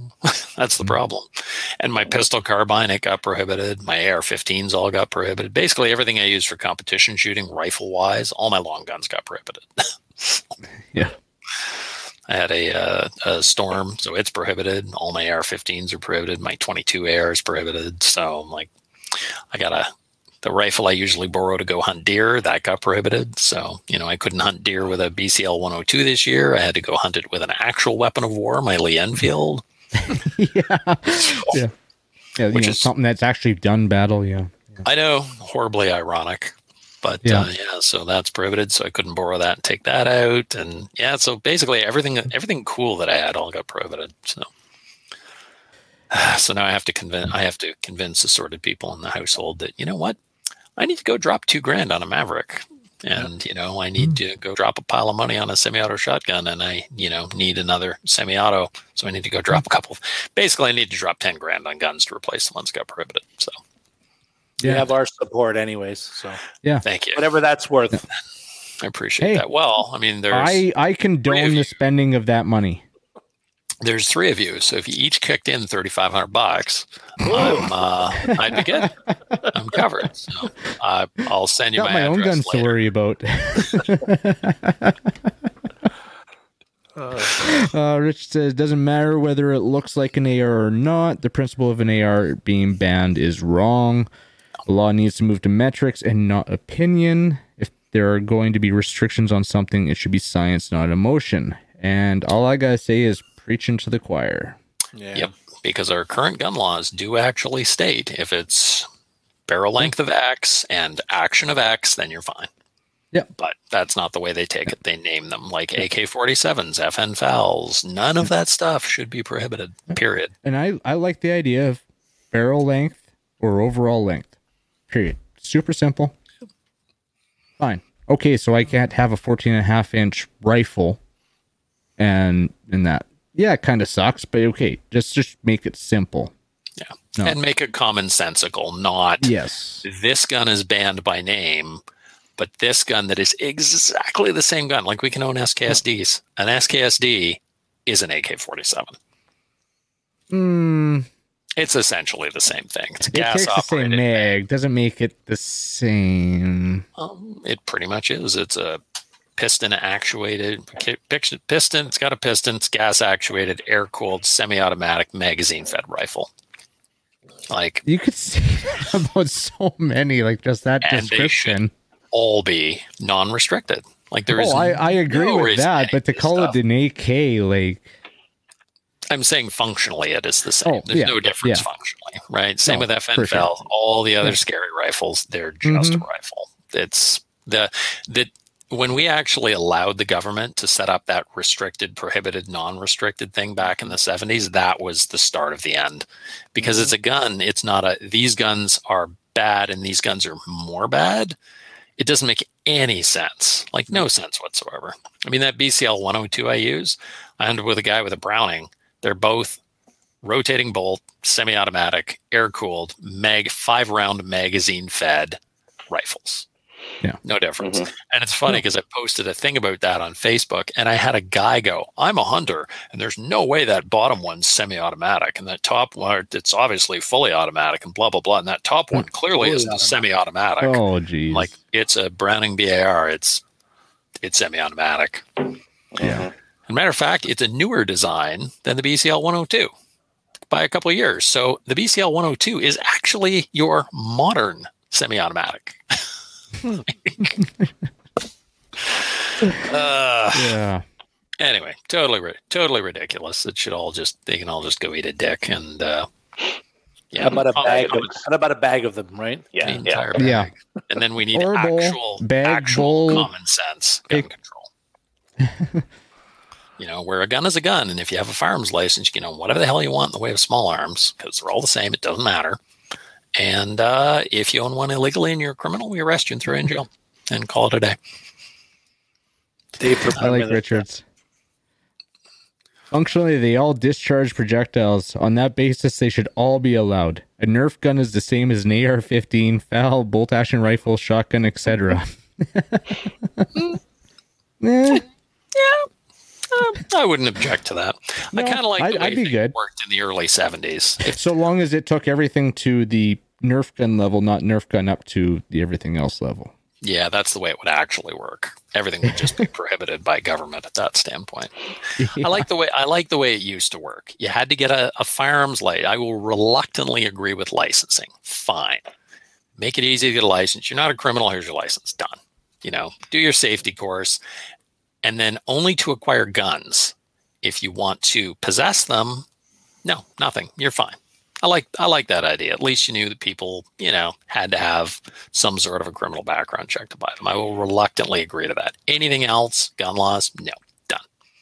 Yeah, you've already proven yourself safe and capable to use them. Exactly. And the ridiculous thing about having to have a permit to own a gun, well, if my permit expires at midnight tonight, at 12:01, I'm a threat to public safety, but 11:59, I'm not. Like, none of that makes any sense. That's ridiculous. Yeah, it should be okay. You're okay until you're not. Yeah, exactly. We just Like, need a they list check of you- people. They check who you should every know single guns. day, so you're good until you're not. Yeah. I think we just basically, the best thing to me would be a list of people who aren't allowed to have guns. And just do that. And everybody else Yeah. can have a gun. Fine. Yeah. Because I tend to trust people, and most people are good, and they're going to do the right thing. But I do like the safety thing because at least then you have everybody's sort of on the same. The PAL course isn't great, but at least you're on a basic level playing field. Some semblance of training. Yeah. I like being able to order stuff online and have it show up at my door too. Yeah. Oh, versus the U.S. system of having Background to go to checks, event or, FFL. Go to your FFL. Yeah. Yeah, that's where we have them beat just on that, I guess. Well, no, we don't have SBRs. Suppressors. Yeah, they got us on suppressors. Destructive. So many things. Yeah. It's not even worth mentioning. I'm just saying, the order to your home is the only place that we have them beat, that we can actually get a package right to our house. So. Yeah. But you know Chinese what? rifles and ammo. If I can, I'd still take most of the rules depending on where you're in the States versus ours. If I can get my AR-15 with a suppressor and hunt with it, and I could just go buy an M16 if I have the money. Oh, and wait a minute, I can own a big game rifle, which I can't in Canada anymore too. So, don't think you're getting an M16 without an SOT. I think there's a SOT short form for a lot of money. Well, throw money at the problem. Basically your business license for the full autos. Like there are certain full autos. I think they're before a certain date or whatever. 1986 in the States. You pay $200. You bring a lot of money, and then you wait 6 months or whatever. I think they're 8 months or a year now for the approval, but they have to be registered with the BATF. I think it is, and you get your tax stamp and you get your fancy little rifle or destructives if you want to own, grenades and fun stuff like that. Sounds lovely. It does. Sounds like a lot of fun, and it's never a problem. And that's the thing that gets me. It's not a problem, but it's legal. Yeah. So in fact, it gives them footage for world events. Yeah. Did you see that they were trying to cover the stuff going on in Syria or something. They used one of the images from a video from one of the big full auto machine gun. I heard about that. Yeah. Yeah, like Nob Hill or something. Yeah, something like that. Yeah. I saw that. Yeah. And people in Syria are going, "Whoa, glad we're not there."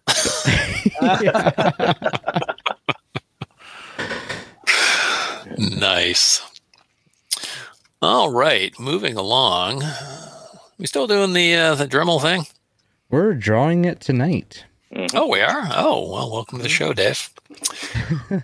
Okay, so I guess we're not donating or anything. You do that, Cal. You know what you go. Okay, so for everybody, this is now your cutoff for entering the Dremel contest. I do have everybody who has entered up on a spreadsheet. You can see here we got Spencer, Richard L, Justin H, Jennifer H, Anthony N, Joel H, Russ N, Lincoln W, Josh V, Victor F, Kelvin M, Edmund L, and Steve M. So what do you guys think? I know some people do it twice, and I think it's silly. Do you just once? Just once. Let's do it twice.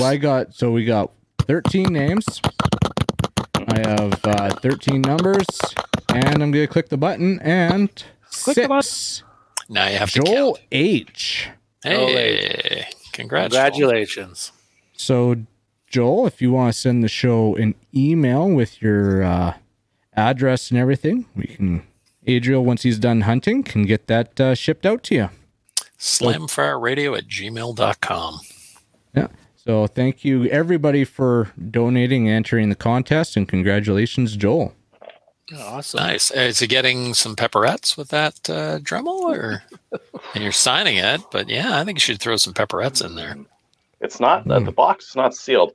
Now, if I stick some, like inside with the Dremel, I could put some jerky in there. Yeah. Little Ziploc bag of jerky right inside the Dremel case. Nice little bonus. Nice. It'll survive the trip. Prize just got better. Yeah. There you go. The prize got better. Upped our game. New gun stuff. Oh, the IPSC thing's under new gun stuff, so we got ahead of ourselves. Oh, that's okay. Both news and new gun stuff.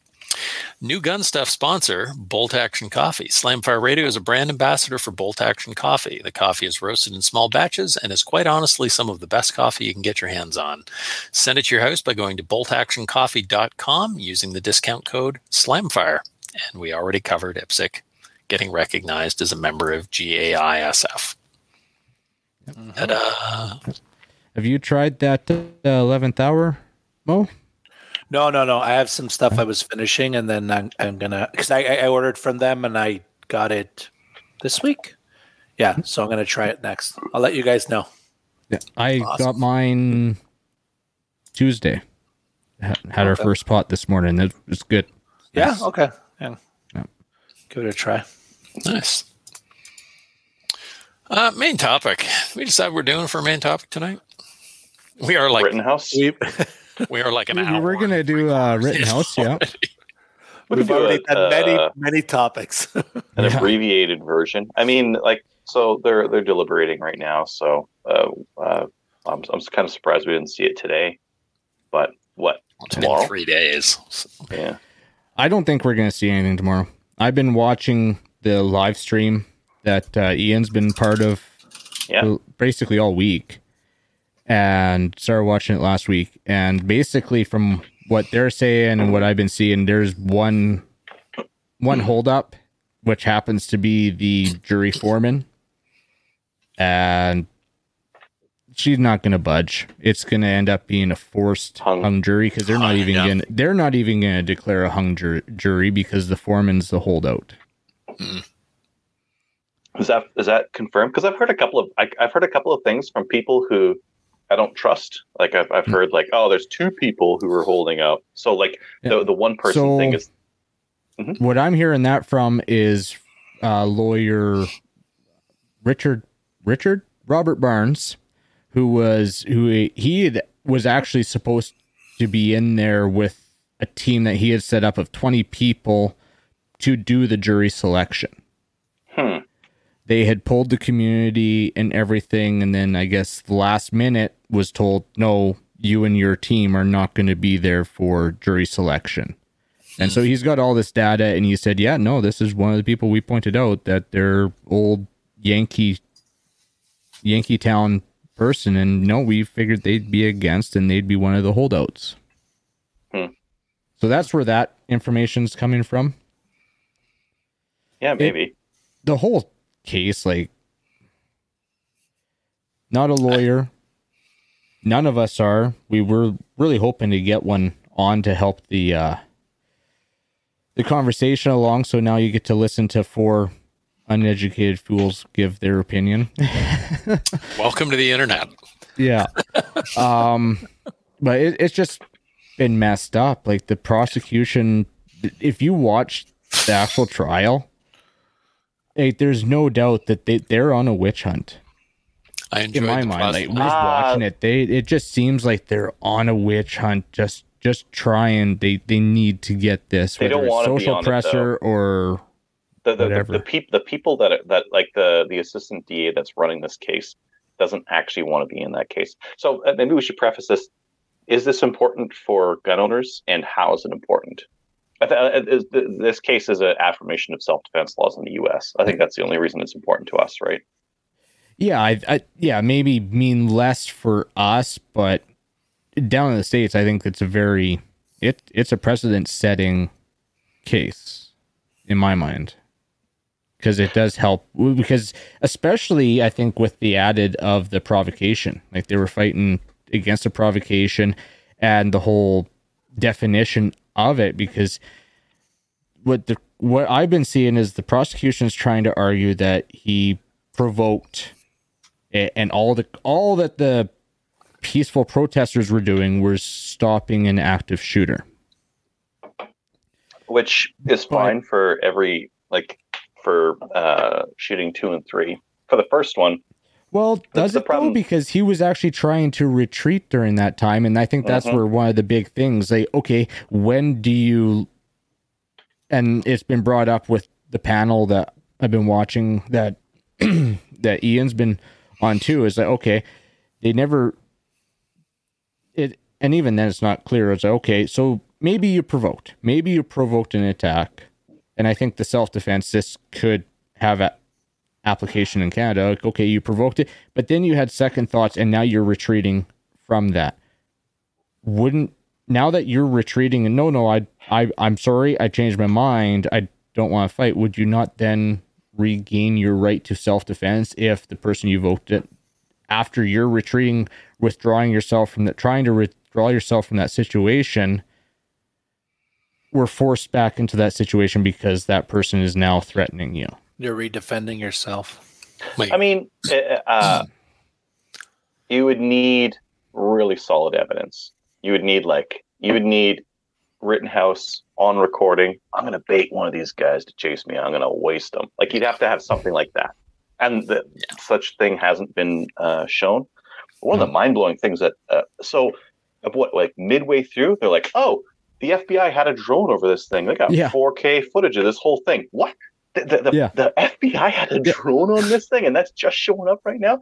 It would have been cool to know that at the start. B, the FBI is flying drones over protests. Of course they are. Duh. I'm not even vaguely shocked by that. No. Probably. Why wouldn't they get more prosecutions though out of these things? Okay, they see a bunch of people like burning stuff. I'd imagine a 4K drone, a drone with 4K video can get some faces and name some people and that kind of thing. Depends on the riot. The FBI drone that I saw was more thermal, black and white. I think the drone footage you were talking about was some independent company that had it up, and that's where they actually right at the end of the trial got into hot water because the prosecution had sent a different version, completely different file name to the defense, and the defense was in their closing argument was trying to play this video, and you can hear the prosecution, well, our version's better quality. Hey, different file size, different resolution, different length of time, different file name, and the prosecution's trying to say, oh, well, it must have compressed when you opened it on your iPhone or your Android phone, or, oh, well, maybe your phone changed the file name. No, that's not how it works. No, there's the trial itself has been terrible. It's a clear cut self-defense case. Had this happened any other time, it would never have gone to trial. The only reason it's going to trial is because of political pressure. It's going to fail. Yeah. The prosecution knows it's going to fail. They're half trying to bait the judge into just calling the whole thing off. And you can see them trying to do it, and you can see that the judge caught himself when he admonished the prosecutors about violating the Fifth. With Rittenhouse saying, "Oh, he was silent afterwards." Oh, why was he silent? And it's like, you're not supposed to do that. If I knew better, and he caught himself before saying, I think you're trying to, what he cause said a was mistrial. Yeah, what he said was, "You're on the line. No, I think you might be over the line." Mm-hmm. And he's been baiting the defense on it, giving them lines. Today there was it today or yesterday, a day talking to the prosecution, I warned you about this, I've been queasy about this since day one, the day of reckoning is coming. Just baiting the defense, mistrial with prejudice, come on, let's do this. And it's so think of the people in the different seats and whether they would want that or not want that. The judge doesn't want to do that. No, he wants the jury to decide. The jury to do it. Yes, because if the jury does it, it's this is fair. We followed all the steps, and it got to this. It should be mistrial with prejudice, right? Every day he's talking about the footage and everything else. He's concerned about the live footage and the optics of it. He is very concerned with that. Yeah. Prosecution probably doesn't want an L in there. Somebody commented online they don't want a loss in their win-loss column. Well, a jury loss is probably worse looking than the judge. Oh, the judge was biased. Oh, that's why he did that. But it's no, it's because there was no case to begin with. A lot of people saying oh, the prosecution wants us to fail. They keep purposefully messing it up. It's nah. They didn't have a case to start with. They're just grasping at straws, and there's just nothing there. The process is the punishment. You know? Yeah. I think that the more troubling thing about this, like this should be like a real clear cut thing, but because it's a left-right divide, people are divided on it no matter the facts of it. People keep spreading like, oh, you cross state lines with a gun, which has been proven not to be true for like months that's been out. But people are still passing that on because they feel because it's like struck on this ID politics where people like identify really closely with left and right, and therefore my team has to win or lose, and they don't know the facts, or they just don't care, and they just want their team to win. Yeah. Well, I think a lot of this stuff now, especially with the news, I mean, it's not really news, it's infotainment.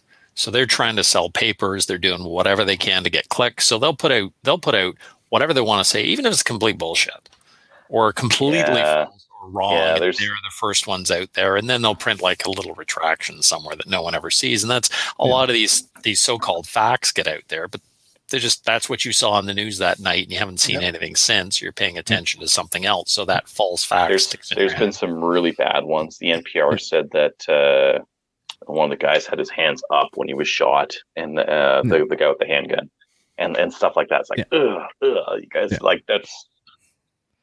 Well, and they were talking about that on the panel. There's still people out there that thinks this is a race thing, like that he shot a bunch of black people. He just opened up on a bunch of black people. I know somebody said that. Yeah. No, this. And there was some black dude on Twitter made a comment about this, about how this makes black people feel unsafe in their own city, and other black people are like, everybody involves white. What the hell are you going on about? This has nothing to do with that. Yeah. Well, I think one of the more recent things, and this does not impact what happened, because like what happened was self-defense. A bunch of people chased him around and found out.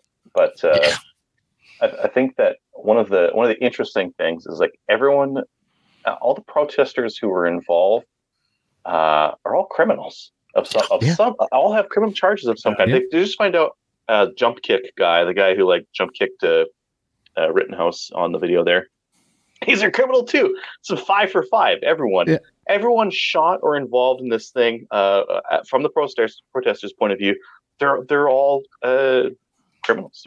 They've all done crimes, and everything from raping like 5 kids to less stuff, I guess, than that. But geez, Steven Crowder had a great comment on Twitter. Somebody said, "Say their names," and then the names of those shot. And Steven Crowder said, "Only if you say the names of the 5 kids that one guy raped first." Go ahead. It's like how can you involve 5 people and have they all have a rap sheet? Like it's just nuts, and it doesn't affect the trial. It doesn't affect what happened, but it affects like. Was this such a terrible thing to happen? Anyways, you're trying to portray these people as these heroes when you in turn realize, well, they're not so squeaky clean. Like maybe give them a littering charge. I mean, the kitty diddler just got out of the psych ward, and into a body bag. So, no big loss there. No. I'm not shocked considering what they were up to. Like I mean, a lot of people at those protests, like I would say the vast majority of people that are at protests like that, they're fine. There's nothing wrong with them. They're just out having their opinion, and that's great. Or just those sorts of things happen. Yeah, exactly. Yeah. Just down sightseeing. But those sorts of activities, same as the G20 protests in Toronto, right? Any of those sorts of big protests and activities like that, you are going to draw undesirables. Like, you're going to draw bad people who are out trying to do bad things or are just idiots and are going to do something stupid. And, that sucks. Yeah, that sucks. But those sorts of things will draw those people. And that's why, inevitably, they tend to go south. Yeah. Yeah. Like, I'm with Adriel. This should never gone to court because it's clear cut. Like, okay, you have a mob chasing you saying cranium that guy, and just in one of these things, like, he's gonna defend himself, especially when he's falling on the ground or somebody's chucking something at him. Like, defend himself too well. He had a rifle. He had a perfect weapon to defend himself. According to the prosecution, everyone takes a beating sometimes. He should just dropped his gun and went fisticuffs like a real man. Yeah. Said the guy Really? you He can't go said past that? a McDonald's. Oh yeah, he said that in his closing rebuttal. Yeah. So He said you that. should just get kicked to death by a mob rather than not getting Because kicked to the death by other a man mob. was unarmed and he had a rifle, basically he lost his right to self-defense and he should just taken a beating like a real man. Don't take the arguments literally. The prosecution Right. was forced to do No. this. They have no choice. They had to do Yeah, this. but he didn't even because of present it that way. political He presented it in a way that he was angry at the jury that he had to do this. Like the whole presentation, like it was incredible. Wow. That's his job. That's his job. He has to do it. He's not going to win. He knew he wasn't going to win going into it. He's just trying to make the best of a bad situation. He's not going to win. It has been entertaining though. Like Very. Yeah. it's been very entertaining.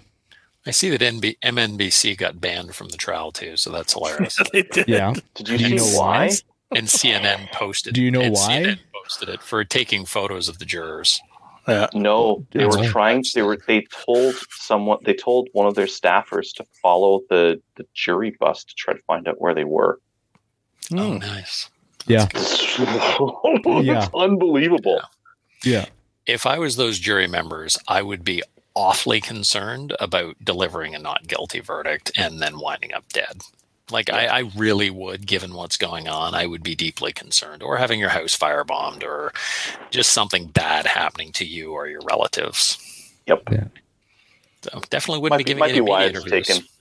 Might be why it's taken this long. So we got a few comments here. Richard, right when we first started, how the hell was the jury not sequestered? Well, I've been watching the judge, and he definitely doesn't like ruffling feathers. So I think it's especially a case of this optics. I'm surprised that the jury wasn't sequestered, but They did something weird. They picked out like double the amount of jurors that they needed, and then at the when it was time to judge, they just halved it. And okay, you half are real jurors. You half are go home, I guess. Yeah, they had 18. No, they're not going home. So they had 18 jurors, and then Monday morning after closing arguments, and they did the weekend of emails going over the jury instructions. They had one of those raffle tumblers there. Wrote down all the juror numbers on pieces of paper, and then get this. Made Kyle pull 6 of them out for the 6 members that were being dismissed. That's so weird. Wow. Really? Why? Yeah. Oh my god. Rittenhouse had to pull this. He had to choose his fate on whose jurors were. But he didn't even get to pick them. Like, look at No, it was just a bios. tumbler, random draw. Wow. They just do it out of a hat. The judge should not have done that. No, he should have had a And that's to the bailiff theater of or it, something. anyways. So. Well, especially that old tumbler drum. It was just so squeaky. That's ridiculous. But then, so those 6, they're going home at night, but they are sequestered at the courthouse during deliberations until the case is done. Wow. But So they don't all of them get to get just go so. And then that was another one from today. So they're going home every night. The question was raised at the end of the day if they could take the 36 or 38 page jury instructions home with them so that they could study up. Now, also, we'll put this that they were retiring an hour early. And the judge said, yeah, okay, go ahead. Is that a problem? I don't know how that works. Do they allow it normally, or Well, I mean, like, it just seems just weird. weird? Like, okay, you're not supposed to be, basically in this day and age, you shouldn't be on social media. You shouldn't be on the internet because you're going to see something. I'm just gonna go Google it and see if they're on YouTube yet. Oh, no, the PDF's out there. The PDF okay. on all the jury instructions is out there. Oh, gotcha. Okay.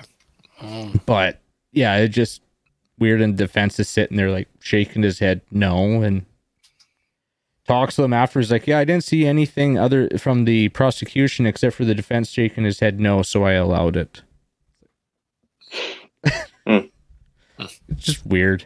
I don't know if it actually plays that big of a part, but it just encourages, looking stuff up. And I think the biggest thing that was brought out for the panel was, okay, now you're going to get a non-legal definition for these terms, like provocation and retreat and that are not actually legally accepted definitions. And that's what the defense said. Like, they're going to go home and play dictionary on this. Yeah. It's a very interesting case, and I think it's going to be a hung jury. That would be very satisfying. No. Oh well. And that would It just affects make me very little. everybody unhappy.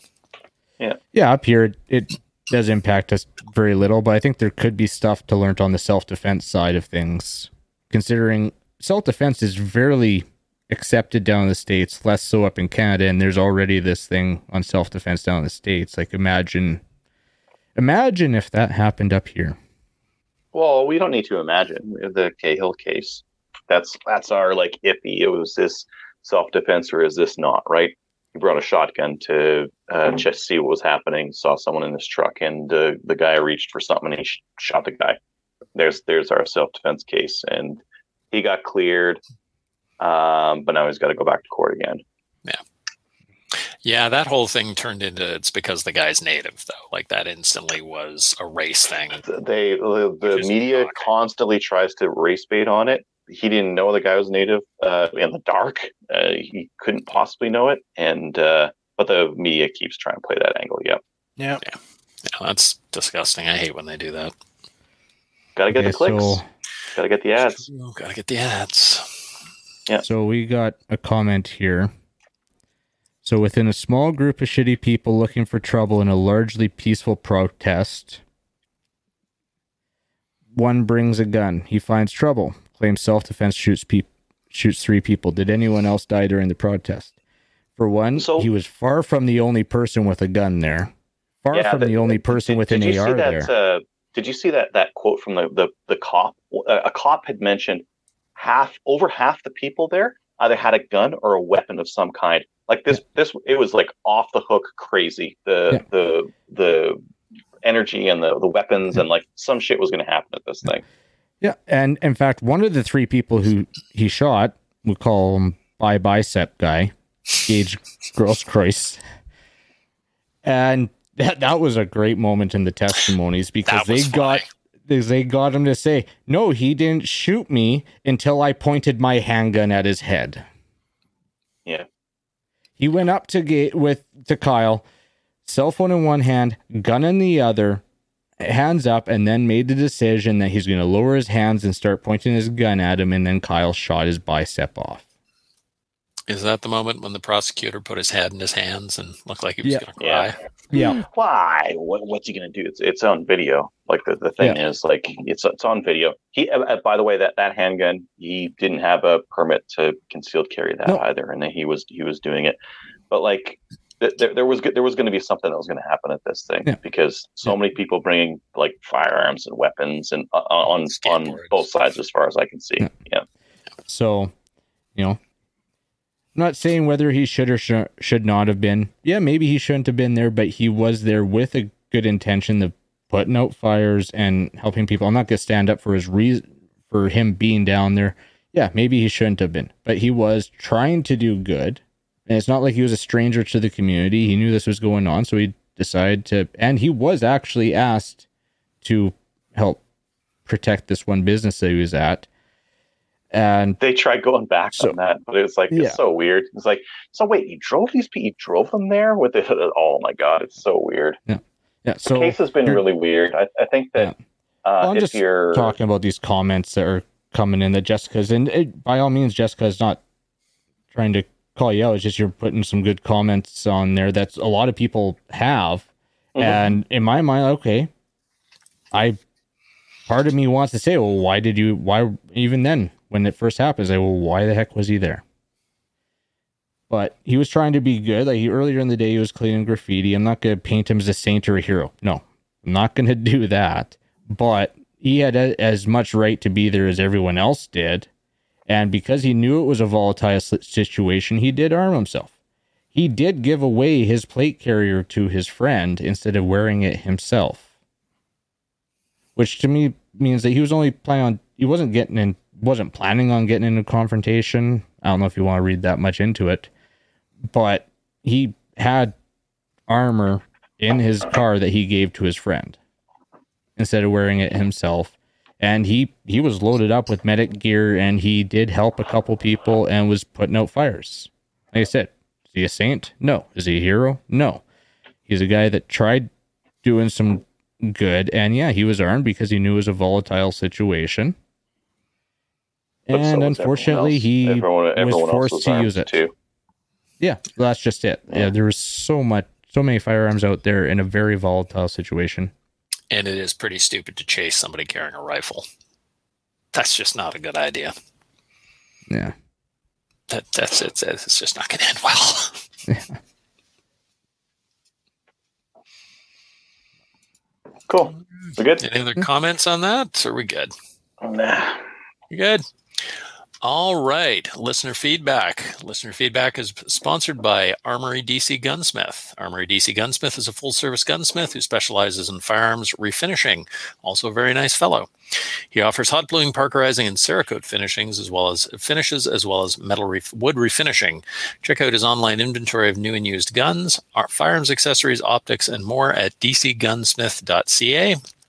You can also follow him on Facebook and Instagram, but it's French, so I'm not going to bother trying to pronounce it or spell it. But yeah, go look up his website. He's got links. Emails. You want to take the first one there, Mo? Sure. Hi, I am new in the gun community. I've been wanting an AR platform. I saw an ATRS receiver for Modern Sporter. I read that liberals banned assault-type weapons and also saw articles that AR-15 platforms are considered as non-restricted. I just have a quick question. Hopefully you can help me. If I build an AR-15 type platform using the ATRS receiver, it would be considered as non-restricted as long as my barrel length is in accordance with RCMP laws. Thank you and have a great day. Jose. Well, Jose. Yeah. This show is for entertainment purposes only and is not considered legal advice. Please consult Not at all. the CFO or your local lawyer. So I've seen a couple ATRSs up for sale lately. People are ballsy. Is it that or they're traps? It could be the RCMP. You never know. Some of that. So. They're considered prohib by the FRT. Yeah. It's not. Yeah. It's likely not legal. ATRS is suing the government because of that. Yeah, but that's where we're at right now. The problem is, how much money do you want to spend defending yourself? So yes, you could go get yourself an ATRS receiver. Yeah, if you get caught with it and they check the FRT, they're going to take it, and then you're going to have to hire a lawyer, and you're going to have to try and get it back, or more likely just try not to go to jail if they decide to make an example of you for possessing a prohibited weapon, which is quite a serious charge. And if you happen to have it not work out, and this is one thing that pisses me off about Canada, it sucks that you have to get charged with something in order to challenge it like this. So if you get it wrong, what happens to you? Well, you could end up going to jail. You're certainly going to lose your firearms license. They may just plea it down to, you plead it off and you can't have a firearm for 10 years or a lifetime, something like that. You're going to be paying a lawyer a ton of money, so it depends on how much money you have, and you could potentially end up getting a prohibited charge, so you're not leaving the country again, certainly never going to go over the border into states, may have problems finding employment, may wind up in jail, may end up losing everything that you own, your house, your family, your job, your kids. Is it worth it? Probably not. You can go buy yourself a DeVore or a WC or WK. WK1 ABC or WSMCR. Yeah. And those are legal for the moment, so I would go that way. Would be my recommendation. Was there a did he think that AR-15s were non-restricted? So that's what I heard. No, I'm thinking restricted. that he actually I saw I think what articles it that is AR-15 he platforms missed- are considered non-restricted.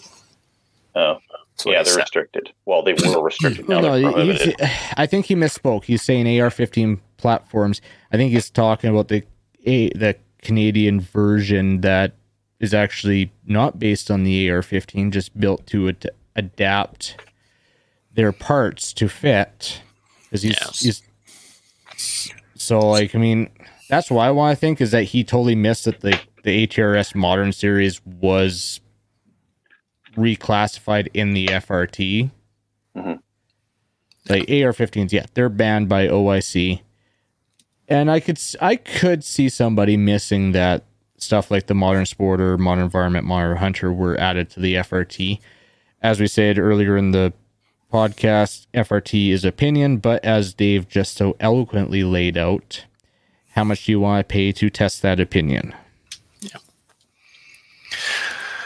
Yeah, buy something non-restricted would be my recommendation.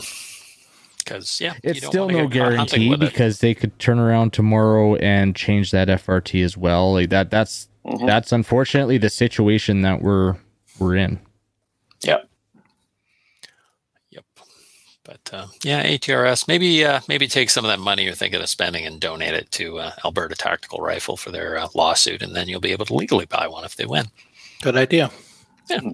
And then buy a WK and put an ATRS barrel on it because they make barrels for the WKs. Oh, do they? I didn't know that. Mm-hmm. Nice. Fancy ones. Or get that B&T APC 223 brand though. Oh, Yeah, that's $4,000. Yeah. I looked at those. I'm like, that's cool. That no, it's too much. And I have that's a buddy the thing with that one. I got a buddy with one. I got to talk to him and go try it out. They're Swiss, right? It's fancy. I don't think are they Swiss? Swiss? Brugget and Slavic. Yeah. Maybe format. they are. Yeah, they're Swiss, yeah. Are they? Fancy. Yeah, they're nice guns. I've seen a few of them. They're gorgeous. Everything's Swiss is heavy. fancy. Yeah, heavy. But $4,000. Yeah. I don't know. Whatever. I mean, it's your hobby. It's a lot of money. But Swiss Arms were originally they were not that much, and then they got up to that much, so they got ridiculous. So yeah, I don't know. And that's the thing that pisses me off. I mean, you could get a cheap AR-15 for like $750, $800. Something that was okay. $650 and S&W M&P. Yeah. Exactly. I got mine from Tenda for $629, I think it was. Yeah. And that's what pisses me off. Now, what else can you can't get anything else in a semi-automatic center fire other than an SKS, the only thing I can think of that's that cheap. Or like a Mini 14 or like an M1 carbine, maybe.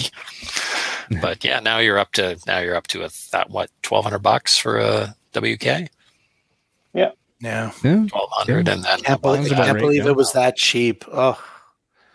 You could get one of the M14s. I was telling a buddy of mine, I couldn't believe it. Those Norinco M305s, the M14 clones, were $399 10 years ago. $399. I think Crazy cheap. I think I paid less than that when I bought my original one back in 2000. Or when the hell was it? 99, I think. I think I paid maybe $300, but I paid $300 for a grand at that time as well. So, wow. Yeah, different times. $125 for a grand. Yep. Sold it for $400 and thought I was doing well. All right. If you would like to send the show email, you can email slamfireradio@gmail.com. If you're one of our, we have no new Patreonies, Patreon supporters, you should have received patches in mail. If you've not received them, email us and we'll take care of you. And if you want to become a show supporter so we can keep up our fine programming and discuss all sorts of weird topics, patreon.com/slamfireradio. Shoutouts. Adriel, you shut up last, so you go first. To you guys, thanks for carrying the show while I'm out on the road. Kyle, especially for getting the spreadsheet together and setting up that stuff for the Dremel. I couldn't imagine how I was going to do it on my phone. And doing the interning today. Kyle is just on the ball. It's amazing. Our Kyle's a real hero. So apparently, my neighbor's green bin is a real hero. I have to post a photo on. Speaking of heroes, it's pretty low bar these days. My neighbor's green bin says "I'm a hero" on the side of it. Oh, it's town issued green bin. So apparently, the green bin is a hero. Did you see that one from BC from Remembrance Day? No. There was a memorial and someone spray painted in there, and this is going to get... I'll just say it. It said the vaccinated, and this was on like a remembrance, like Veterans Memorial. The vaccinated are the real heroes. Yeah, I saw that. Wow. Seriously, like... Cringe. Yeah, very cringe. Yeah, absolutely. I was speechless. Yeah. You know who isn't heroes? Idiots. Idiots aren't heroes. And that's you. You had that spray paint can. You're a dick. Yeah. Yeah. All right, Mo. Nothing for me tonight. How about you, Cal? I'd like to give a shout out to Ian Runkle and the rest of the panel at the Ricada Law stream for keeping me entertained all week during work, because I've been having that streaming, and it's their commentary has been very entertaining and very informative. Like I've full on information so many times this week and so many different insights. So shout out to them. They very successful through this week, probably more than any of the streams of the MSM streams and that. So like they had over 100,000 people watching live deliberations. Oh, really? Like just it was more informative. It was more. It wasn't edutainment. It was informative. That's why I tuned in as well to that stream a couple of times, just because I wanted to see what was going on with the trial, and it was informative. Like having experts there to comment on something that they know quite a bit about. Every once in a while, like someone says something and they're like yelling at the TV, like you should be doing this. It's like, so good, so good. Yeah, it was really good. So shout out to those guys. Awesome. And shout out to our listener, Adam from Meaford, who won his first IPSC match. So well done, sir. Awesome. Nice job. Congratulations. It's awfully embarrassing when the new guy shows up and just, wins. So well done. I don't know where you go from here, but... Nationals, the world, the Olympics. The world, yeah. Go head up wrestling. The Olympics. Take on Trevor. Yeah, the Olympics next year at the Olympics. Yeah, or whenever the Olympics are. I don't know, because I don't care about the Olympics. All right. Well, check us out on Gun Owners of Canada. Like us on Facebook. We are, as of today, at 28 and 49 likes. So that's, we could do better. So tell your friends to go like us. That would be good. Better. Yeah, we can do better. We're likable. Gosh darn it, people like us.